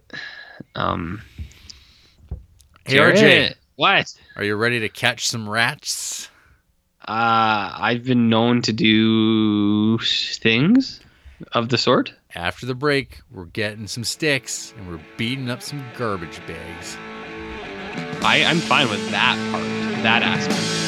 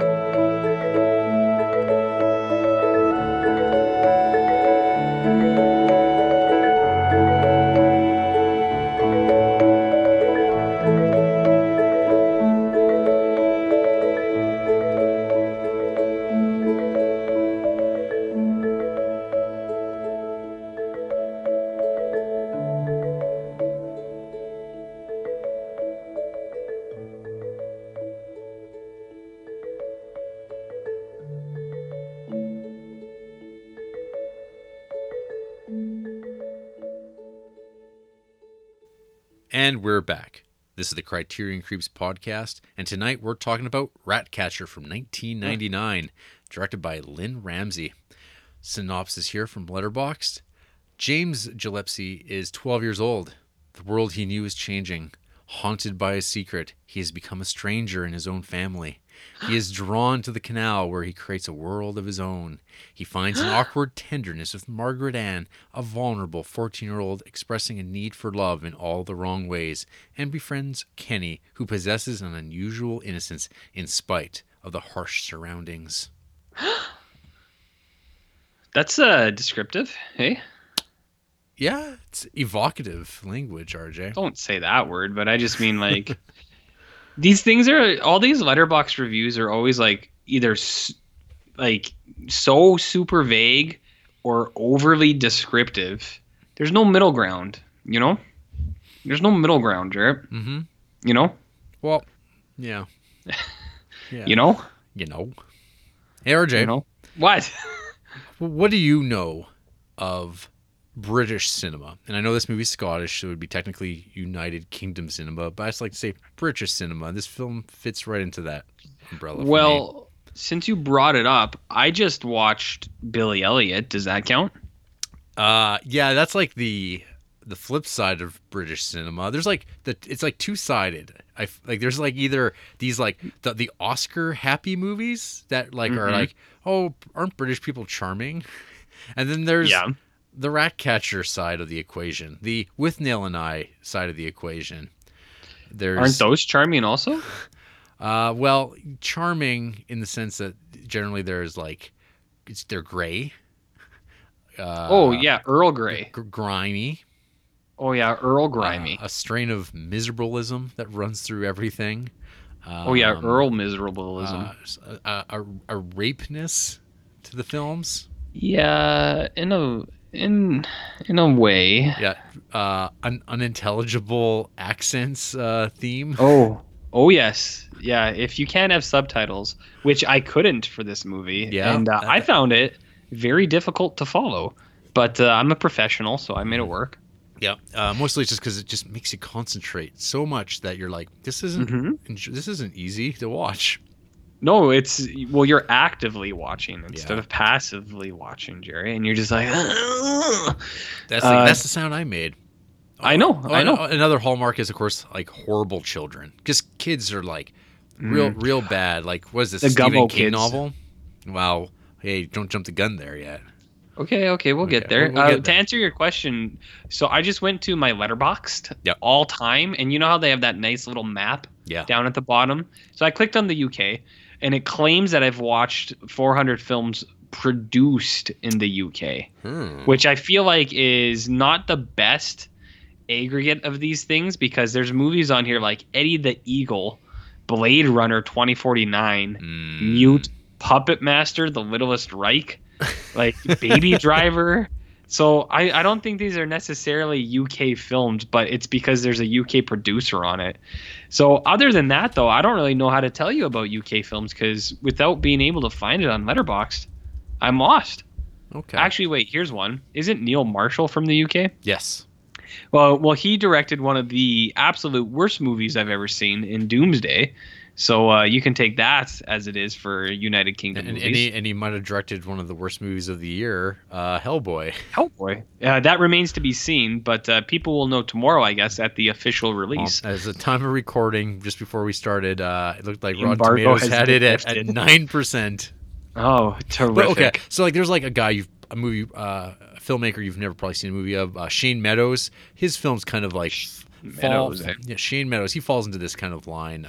There's quite a school of like pretty well regarded English films, British films that were coming out in the 2000s. I got to watch a lot of these because my friend Amanda, she had lived in England for a couple years, and she was just like basically watching British TV and TV shows and like movies. And so when she moved back, she got a Region 2 player, and she was like, you got to come over and watch all this stuff. So I got quite a beat down on this. My friend Corey has long had a fascination, a real Anglophile with this stuff. So I have quite a bit of this floating around. Long Good Friday, another British movie that we watched online. But I mean, I like the British movies. Yeah.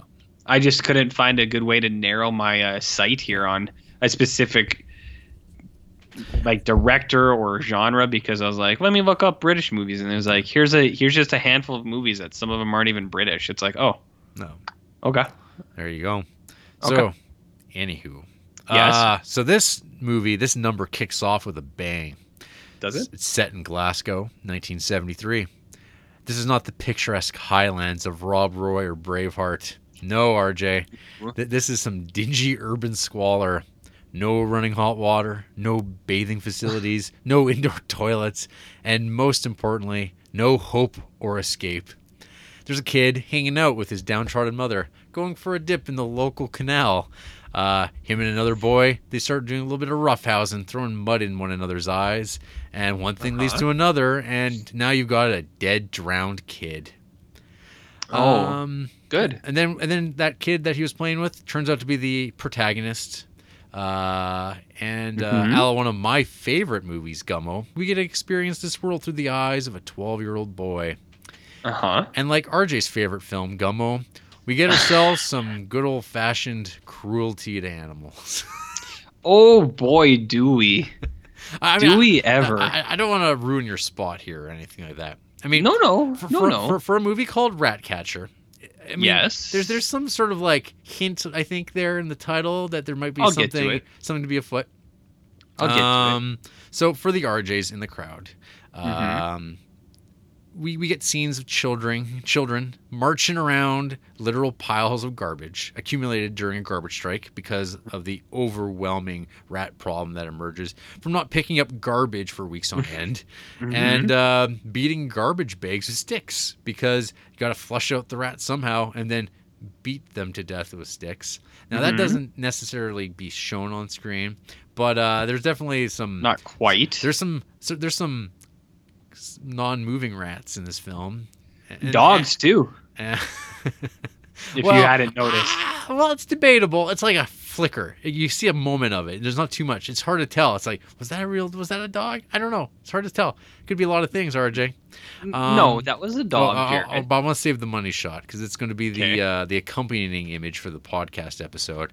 But we get that lovely scene of metaphor featuring a kindly mouse named Snowball, I believe, who is sent on a magical symbolic adventure on a helium balloon to the moon. But I will let RJ cover that one in more details. Okay. So anyway, yeah. So this movie, it is just like a snapshot, I guess, of a period of time that, like, I don't know, is probably unknown to the majority of people who are watching this, outside of like people who probably grew up in Glasgow. So we're watching it here now, 2019. This movie came out in 1999. Even then, it was like a removed experience. But like, you get the impression it's like, man, this was a horrible way of living for these people living in like public housing, I guess, waiting to get moved out into these new houses being built outside of town, amongst these beautiful fields. And there's like a wait list and priority. There's people like living, like shacking up with other people's what have yous. So their kids are all mixed up, and people are just like drinking away, waiting for their call up, I guess, to the main roster. And then the parents are kind of finding jobs here and there, counting pennies, making sure there's food on the table. And yeah, the kids, they're kind of just left to their own devices. They don't go to school, seemingly. They roughhouse, they torture one another, and are basically, as soon as like big tall kids come along, you're like, oh boy, where's this going to go? The bullies. And it's just like, oh yeah, kids suck. They're just the worst. I hate kids. I don't know. It's just like constant, like everyone's just catty and terrible in this film. And of course, like you can't really necessarily understand a lot of what they're saying because they are all speaking in a Scottish brogue, like a very casual working class Scottish accent that is like nonsense. It's one of those reasons I remember trying to watch Trainspotting in like high school. I never got into it because I just like had no idea what they were saying. This is one of those movies I should maybe revisit one day with subtitles. And with this one, I did not have access to those. That makes for a tough time. Well, it's not available on the Criterion Channel, Jarrett. And it's not. But at apparently, all. if it had been, we wouldn't have been able to turn on subtitles anyways. That's possible. It's possible. At this point in time. Yeah. So I mean, suffice to say, this is not an easy time of a movie. It deals with some like uncomfortable subject matter, just because it's just like everyone just seems like, what the fuck? There's like nothing good is going to come out of anyone's experience. Like you get these moments that are like, oh, that's a really nice, touching scene of like our kid here hanging out with like the 14-year-old who's like, she's having probably a much worse time than James. It's James, Others. right? Yeah. Jimmy. Yeah, Jimmy. He's like they're having fun. You had a bathtub scene because that's like the in thing right now. Oh, yeah. Whatever movie we watch or trailer has like people having baths. Like be it Curse of La Llorona or the Joker trailer or Pet Sematary. We were never really here. Yeah. All of them. Everyone's in bathtubs. Everyone's having a soak. Okay. But we get that scene. That's like I thought that was a well done scene. And like on the whole, like this movie, from like a visual cinematography standpoint, is pretty beautiful to look at. Like it's a really well shot movie. It's just that it's depicting dreary things, horrible things all the time. And yeah, we can talk about the climax, the conclusion of the film. But yeah, I don't know. This movie's not for everybody. True. It's a tough watch. It's nothing that probably most people are going to be like, I think I'm going to pop in Ratcatcher. I can't imagine. You're not going to pop it in just for a casual like afternoon watch? I don't know if it's many people's favorite movies, unless people are looking for a very particular thing.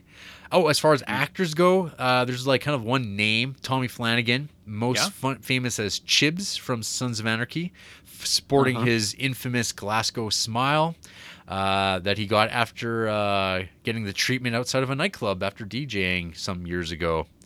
Yes, is that what happened to him? Yeah. I didn't know that. That's a real thing. Glasgow smile, Chelsea smile.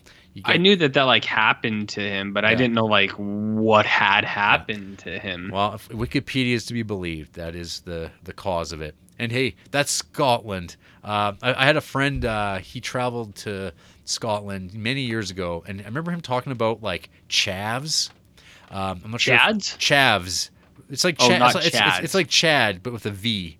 Chavs. What is that? And they're like just hooligans walking around with Burberry hats and just drinking all the time, throwing bottles at passerbyers. That's like in my mind. Green Street hooligans. Yes, so that's kind of like one of my views of what Scotland is like. That is just like kind of a continuity. Fuck. I don't know. Continuity, but not continuity. Continuity. Yeah. Anyway, what are we talking about? It carries over this like grimness. So I don't know if this movie is much of an exaggeration. I'm sure Scotland's very nice, but I don't know if I've seen too many like positive depictions of it. Because I even like, isn't it in your favorite movie Doomsday, directed by Neil Marshall? Oh, like fuck. It's like Scotland is involved. I don't know. That movie sucks. Anyway, so yeah, the other thing I should mention too is that I forgot that this was actually the last Lynn Ramsey movie I hadn't seen, feature-length film. You've seen that Werverin one, whatever it is? I actually own that. And yeah, I've seen like probably like everybody. We Need to Talk About Kevin. And also most recently, You Were Never Really Here, which you just watched this week. I've seen all those movies. And there's definitely a similarity in all four of her feature films. I haven't seen any of her shorts or anything like that. But like just like the way she shoots, everything's like immaculately made. Like everything's beautifully shot. But at the end of the day, I don't really feel like a strong connection with any of the movies of hers that I've watched. Probably like I think the best one for me was probably We Need to Talk About Kevin, because actually because it is it's totally okay. But the one thing that she actually does really well through all these four movies is her use of music. Her use of pop music and like, Mm-hmm. or like there's like the one song, a song to her son from the mother or whatever from We Need to Talk About Kevin, which is like that, like that was the first time I'd ever heard that song, and I was like, man, that's a beautiful song. But yeah, I don't know. Those are my general kind of thoughts at the moment about Ratcatcher. RJ, what did you think of this movie? Well, Jarrett, I'm sure that you probably expect me to have some opinions of this movie, as you alluded to, whatever words are, it doesn't matter. I find this movie extremely frustrating for a variety of reasons. The very obvious one is that I am a very vocal contingent on I'm very vocal about how I don't really like the use of animals in movies, especially and exquisitely done here as used as metaphors for things.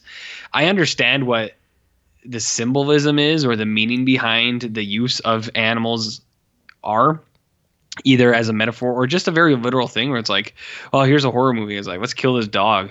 And it's like, oh, you probably didn't really need to do that. Or here's a metaphor here. It's like the people are rats. Do you get it? Do you get it? And it's like, all right, I don't totally love that either. So I hate that stuff. And there's a lot of things in this movie that I'm not really on board with. So I'll just get it out of the way first because I have some other things to say about this movie. Yeah, there's like dead rats around, and I'm sure they didn't like actually kill the rats, but maybe they did because people hold the rats in pretty low regard, which if you're listening to this and you have been, you probably know that I'm a strong supporter of the rat movement, and I think rats are super misunderstood, and I like them. So it's like that kind of stinks if they actually did kill some rats because rats are awesome and fuck them. There is a dead dog in this thing. It looks real. I don't know if it is. That'd suck if they did find a dead dog. But then there's the big one that you talked about, the snowball scene, in which a bunch of kids throw around a little mouse, which looks like it is edited in a way where it looks like it's not actually the kids doing it. However, that little mouse was being thrown around. At least once. Or at least moved across the camera once. In close up, and then the other times it's like they're throwing around like, but unabated by mouse, like a mouse shape, something to stand on. Like this thing was free flying through space for a while. That's okay. So the mouse is probably fine. Could have been. And then there is the scene when you get the real life mouse with a string tied to its leg, or to its tail, which is not something good. The kids did that too. You can get something called. It's not like degloving, but it's basically like rats and mice. When you hold their tails like that, they can come off because it's not their body's weight is more than their. Doesn't matter. Anyways, so like, the balloon is tied to that rat or to the mouse, and the mouse does leave the window. I'm sure there was some guy with a huge net or something on top of that building, or like even the floor above that just grabbed that mouse. But that doesn't mean I like that at all. And yeah, you talked about these metaphors. Snowball the mouse flies to the moon and he meets all his mice friends and he's having a great time. But also, the thing I didn't like about that scene, Jarrett, was that it really didn't make sense to me. Because you have this kid who like, and it's even addressed in the movie. So like, I don't know if I'm missing part of what's underneath there, but you have the kid who's like, I'm going to work for like the SPCA. And you're like, okay. And he like has all these animals. And then one time kids are like, whatever, who cares about this mouse? But okay, here you go. Have him back. The kid's like, hey, check this out. I'm going to send this mouse to the fucking moon, and then does it. And then the kid takes a total 180 and he's like a complete nut bar now. He's like walking around picking up dead rats and whipping them at people. I just didn't get it. I was like, what's up with this kid? Like, what is the turn here? What is this supposed to like represent? What part of people is this supposed to represent? Is this a UK thing? Is this a people thing? So like that was what I was most frustrated with. That I was like, I don't really understand like because he had to step up his game. He had to out crazy them all. But I feel like it came out of nowhere, and I was just like, I don't understand this. Like, I don't know where this kid's motivation came from, or like his complete change of personality. So animal stuff aside, I was just like, I just plain don't get that. So that's the animal stuff, and I had to be upfront with that. And when I started, I said I found this movie extremely frustrating because those are big things for me. Those are kind of deal breakers, as I'm sure you know. And I find it frustrating because I think the rest of the movie is really good. I actually really like this movie, which I think you might find surprising, as you like to state that I don't like dirty people, or like poor people, which isn't totally the case. Not totally the case. Not totally the case. It's the circumstances of which it's depicted sometimes. But I was actually like, I was really enjoying this movie. And then there would be a scene where it was like something with the mouse again, or it'd be another dead rat. And I was just like, I was like, I get it. Like, enough, move on from this shit. So like those things really took me out of it. And I don't think it's just because I am this like bleeding heart activist about animals or anything. I just think it's like, I don't think you need any of that stuff. I think it really takes you out of these things. And so yeah, I was just like, man, that's a bummer, because I actually think the rest of this movie is really good. I like the story that they're telling here, and I like how it's like this thing built on this one kid, and it's this guilt, and it's a very like big thing in this movie. But I think you can even use that into smaller things, because nobody feels guilt and shame better than like a little kid or like a young teenager. That's like made for those people, and it's how we learn, and it's how like people learn how to behave in a society or like with other people. It's like, because sometimes you do something and then like you don't get the response you think is going to happen, and then you feel really fucking bad. You're like, oh shit, I did a bad thing. So I think this movie is like a good statement on that stuff. And like, and I know that it's about like way more than that. It's about the scene and the place at the time, and all these other things about people in general. But I actually like that aspect of it, because like I think this is a really good study on like just guilt and shame. And I think that the kid's story is really interesting, like how he interacts with all the other people, and how like it kind of like it just rains shit on this kid the whole movie, where he's like, I accidentally killed my best friend. And then now it's like, I think I maybe just fucked up my family because I let in some social workers when I wasn't supposed to.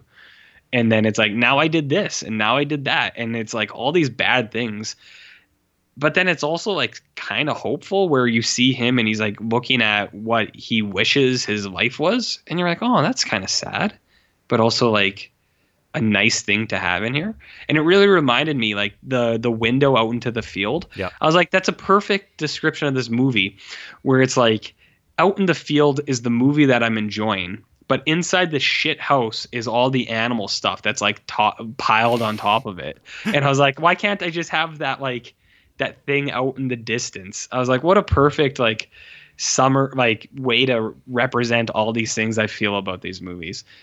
So I kind of was really into this, some of like those parts, but a lot of the other things, it's like I said, they're kind of deal breakers for me, where I was just like, fuck, I was like, I don't know, man. Like, I don't like that they use that stuff, and I feel like it's kind of shitty that they do, and I don't totally get it.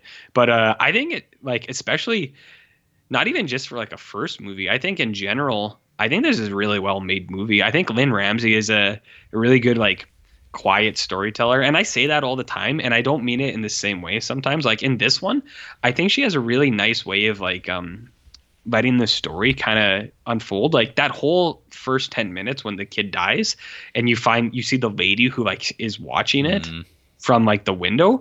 I think that stuff is great, because it's James's mom. Yeah, his mom, and like she sees it and stuff, and like you said, like with the music in the background and stuff, and there's not really a lot of dialogue. Like it's literally quiet. Well, you get that great kind of capturing of that moment of like seeing something happen, something horrible happening to like, oh, is that my kid? And then you're like, oh, thank God it wasn't mine. And that's like I don't even give a shit what happened to that kid. I'll feel bad about that later, but right now I'm like, whew. Yeah, exactly. And it's like, for me too, it's not even that it's like the absence of dialogue. It's that there's the way it's like paced and kind of put together. It's just, it really flows well. So I really like that aspect of her movies. And there's like individual like little character moments that I think are good. I think the mom whose son dies, I think everything with her, she's not in this movie a lot. No, because they get rehoused. Yeah, so I thought the stuff with her was great, and then everything with the main kid James, I actually liked his story quite a bit, like all the inner turmoil he was going through with like what he did, what he was feeling, and then the hopes for other stuff. So it's like I said, I find this movie really frustrating because I actually really like the story. I just don't care for all that other stuff that's like bumped on top of it, because I feel like it's excessive and unnecessary, even when it is in the metaphorical symbolisms section. So I'm pretty split on this movie. I like the story quite a bit. I think all that other stuff kind of stinks. Yep. So that's my take on Ratcatcher. So how do you the movie that like immediately comes to mind in like doing a compare contrast is George Washington, because it's like very much in the same ballpark. It came out within like a year of one another, and both are, but they've tackled this idea of like, I mean, I don't even honestly, when I was watching this, I never really got into the whole thing about James feeling guilty. At all, honestly, at all. Come off superficial, I think there's like so much other stuff going on that like, I mean, it's more just about like the depiction of the living conditions of that world. And it just kind of builds to like the end of the movie, which is like, oh, so, you know, the military comes and cleans up the garbage. And then James is like, oh, this is going to be my life, huh? And he decides to go take that plunge into the canal, and then then we cut away to like, oh look, they're coming across the hill into the wheat field. Oh, they've made it. And you're like, wait a minute, wouldn't you just drive? Why are they walking this awkward way? Oh, right, because he's dead. Because he's dead. And he did it. Yeah, he did it. He's a hero now. I thought of George Washington too, but I think this is a way more competent movie than like George Washington was, because I think you and me were on the same page for that one, where we were both kind of like, meh. Did you get those sounds that I just made? Yeah, I picked them up. Don't you worry. So, I don't know. What did you think of Ratcatcher?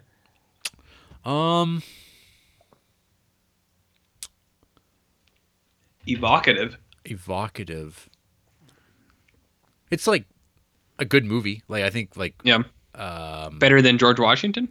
Yes. Oh yeah. I didn't like George Washington much.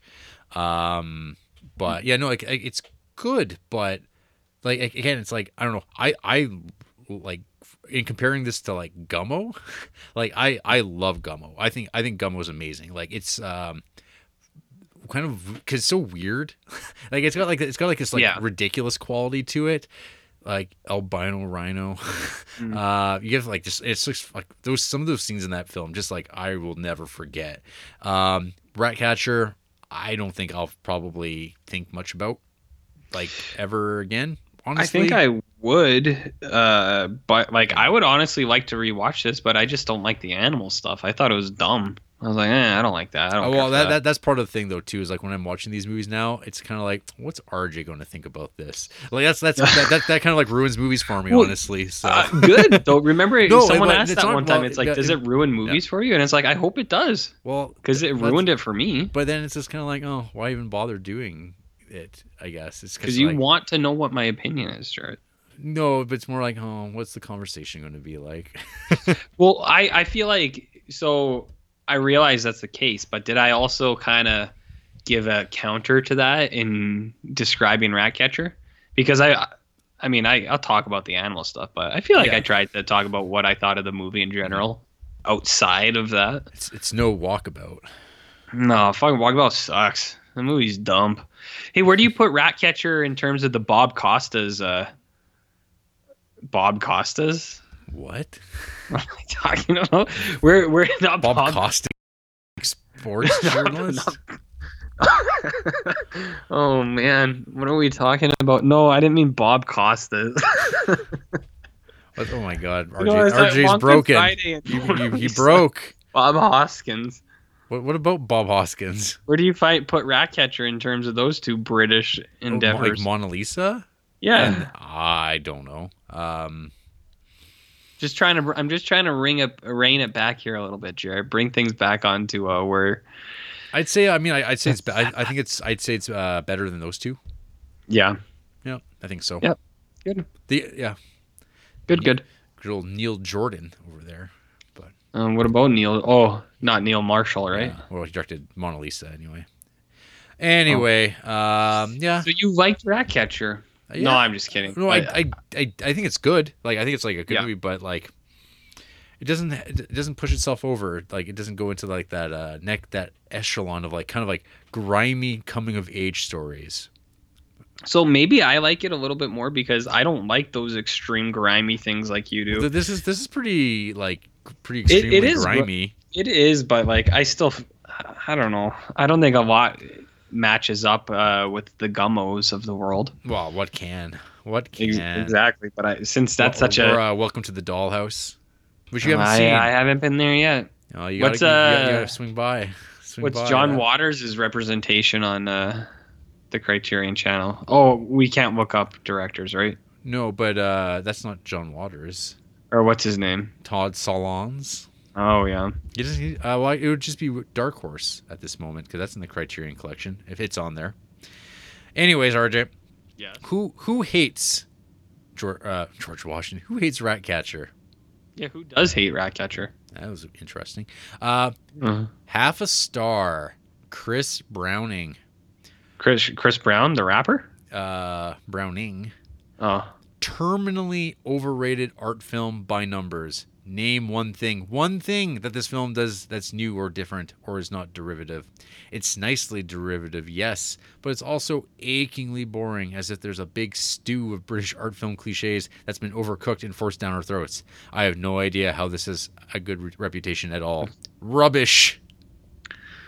Oh, rubbish, eh? Is that what Chris Browning thinks? That's what Chris Browning says. Oh, really, Jared? Is that what he thinks? Jared? Are you buying time? No, I'm on his page. I found some interesting things here. He likes a lot of, like, I don't know, the obvious things you'd think he likes. Lots of David Lynch stuff, some Psychos, things like that. But then I find some striking things in his 5-star movies. Gremlins, as you mentioned on that one list in the preamble, Kiss Kiss Bang Bang is a 5-star affair. Lots of Doctor Who specials as 5-star affairs, which is weird. A Dark Song, which we both like. Yeah. But then Midnight Special, 39 Steps, those aren't like 5-star movies. But then when we get to the half-star movies, things get even wilder.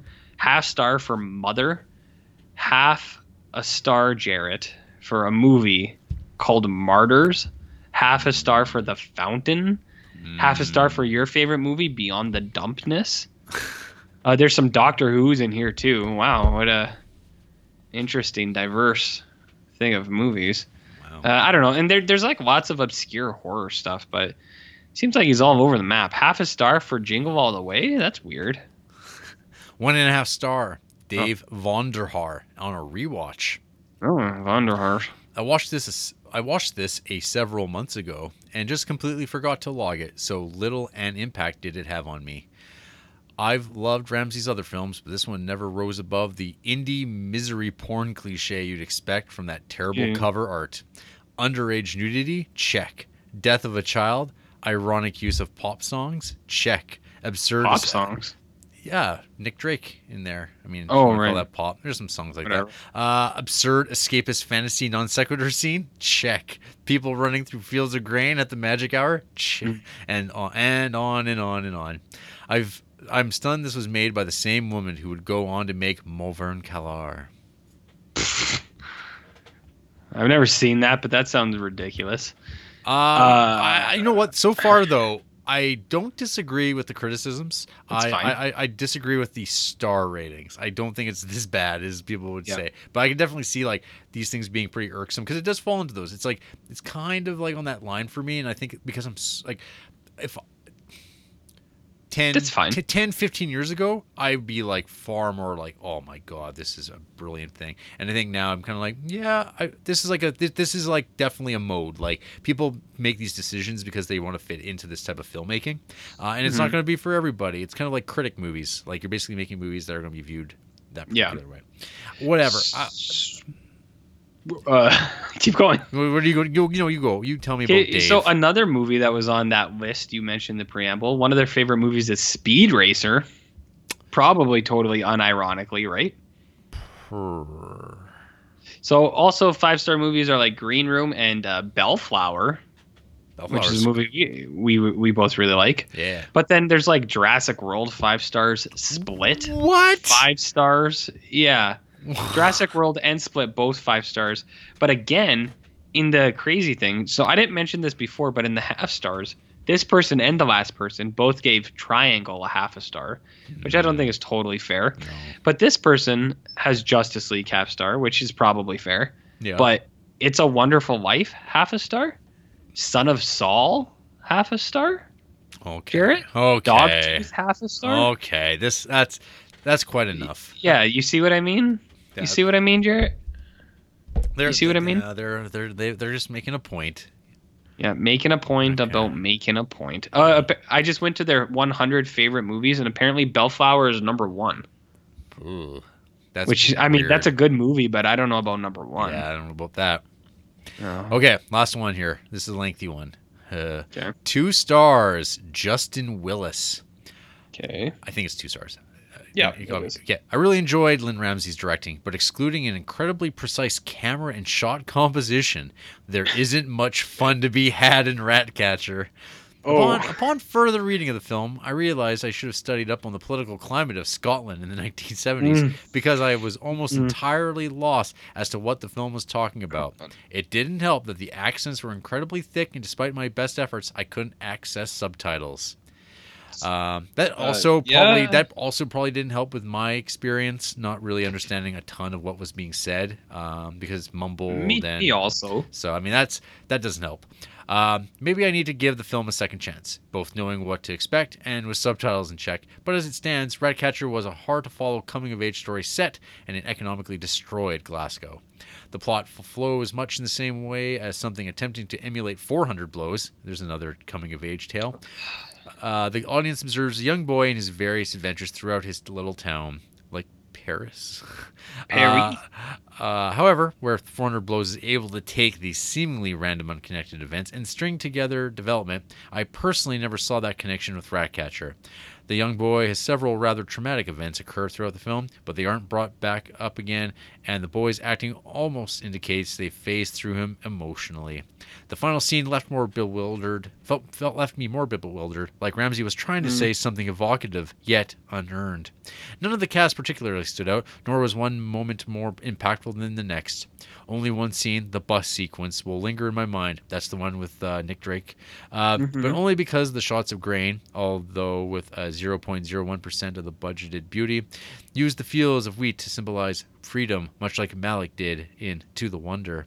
Overall, I think Ratcatcher is indicative of an up-and-coming director at her start, showing plenty of style, but lacking in a solid narrative or purpose.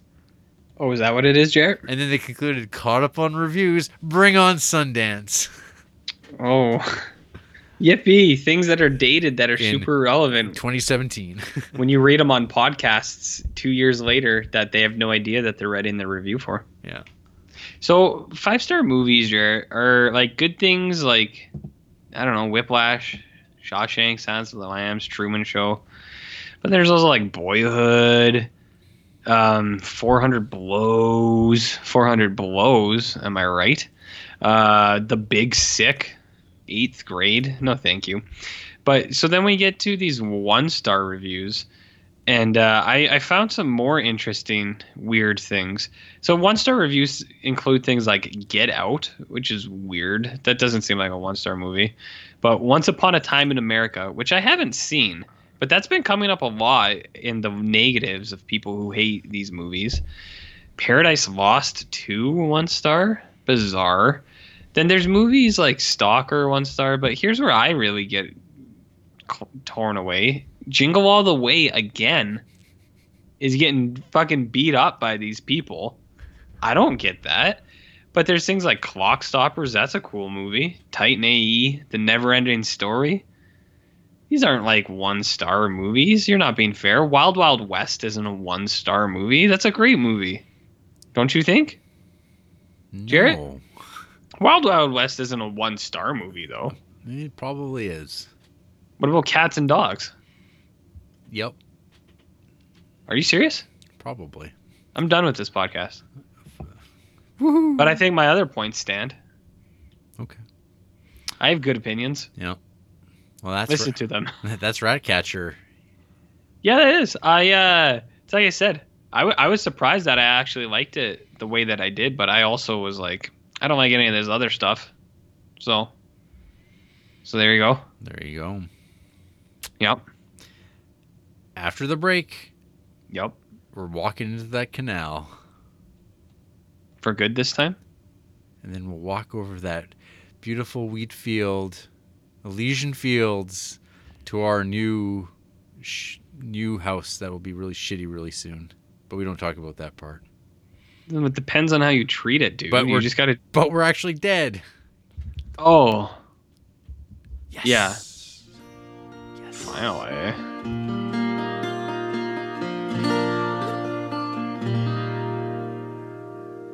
I wish I was in Glasgow with some good old friends of mine, some good old rough companions, some good old smooth red wine.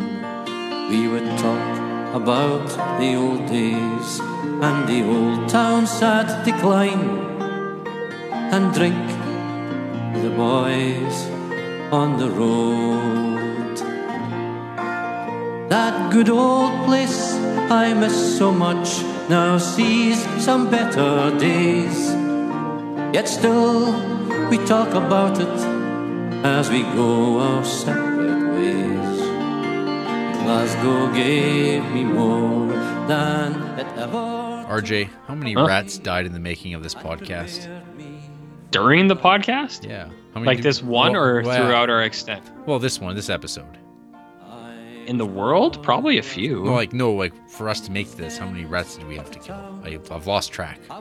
Well, if you're talking about my numbers, it's a different ball game, but that's not it. That's not because I wanted to, though. You know how sometimes you got to do stuff you don't want to, like this podcast? Yep. You just have to do it now because it's there. Mm-hmm. Gotta stomp them. Oh. Stomp the episodes down. I'm going to put you in a garbage bag and hit you with a stick. See how I like it? Yeah. You can email us at criterioncreeps@gmail.com. We've got a Facebook page. Good. We're on Instagram. We're on Letterboxd. I'm Jared Duncan. He's Barnloaf. We're on YouTube. We've got a Patreon. We're on SoundCloud, Stitcher, iTunes, Google Play, all that goodness. Mm-hmm. Next week, RJ, maybe some lighter fare. Maybe? It's a short turnaround by another British filmmaker type, Ronald Neame. You remember him? Remember Horse's Mouth? Well, we get to watch a latter-day offering from him, Spine 163, Hopscotch from 1980, starring Walter Matthau. Okay, well, I'm cool with that. But that Horse's Mouth. Talk about horse's ass. Not nice. You know what I mean? Yeah. So that's on Criterion Channel, folks. So you can follow along. Is it though? It is. Is it though? Will it play? Maybe it'll crash because we're all watching it. Ooh, I hope so. All 5 of us. Do you think though? Mm-hmm. There's more than... No, there's probably not more than 5 people listening. That's right. Well, It's fine. good night. Huh? It's time to go on with our lives. For I'm not going to week. do anything. I'm going to sit here until next week. Go enjoy Hellboy. Who, me? Yeah. I don't plan to, but I could. Yeah. What are you going to do? Mm, Hey, what are you going to do for the next week? live my life. Doubtful. Good night. Eh.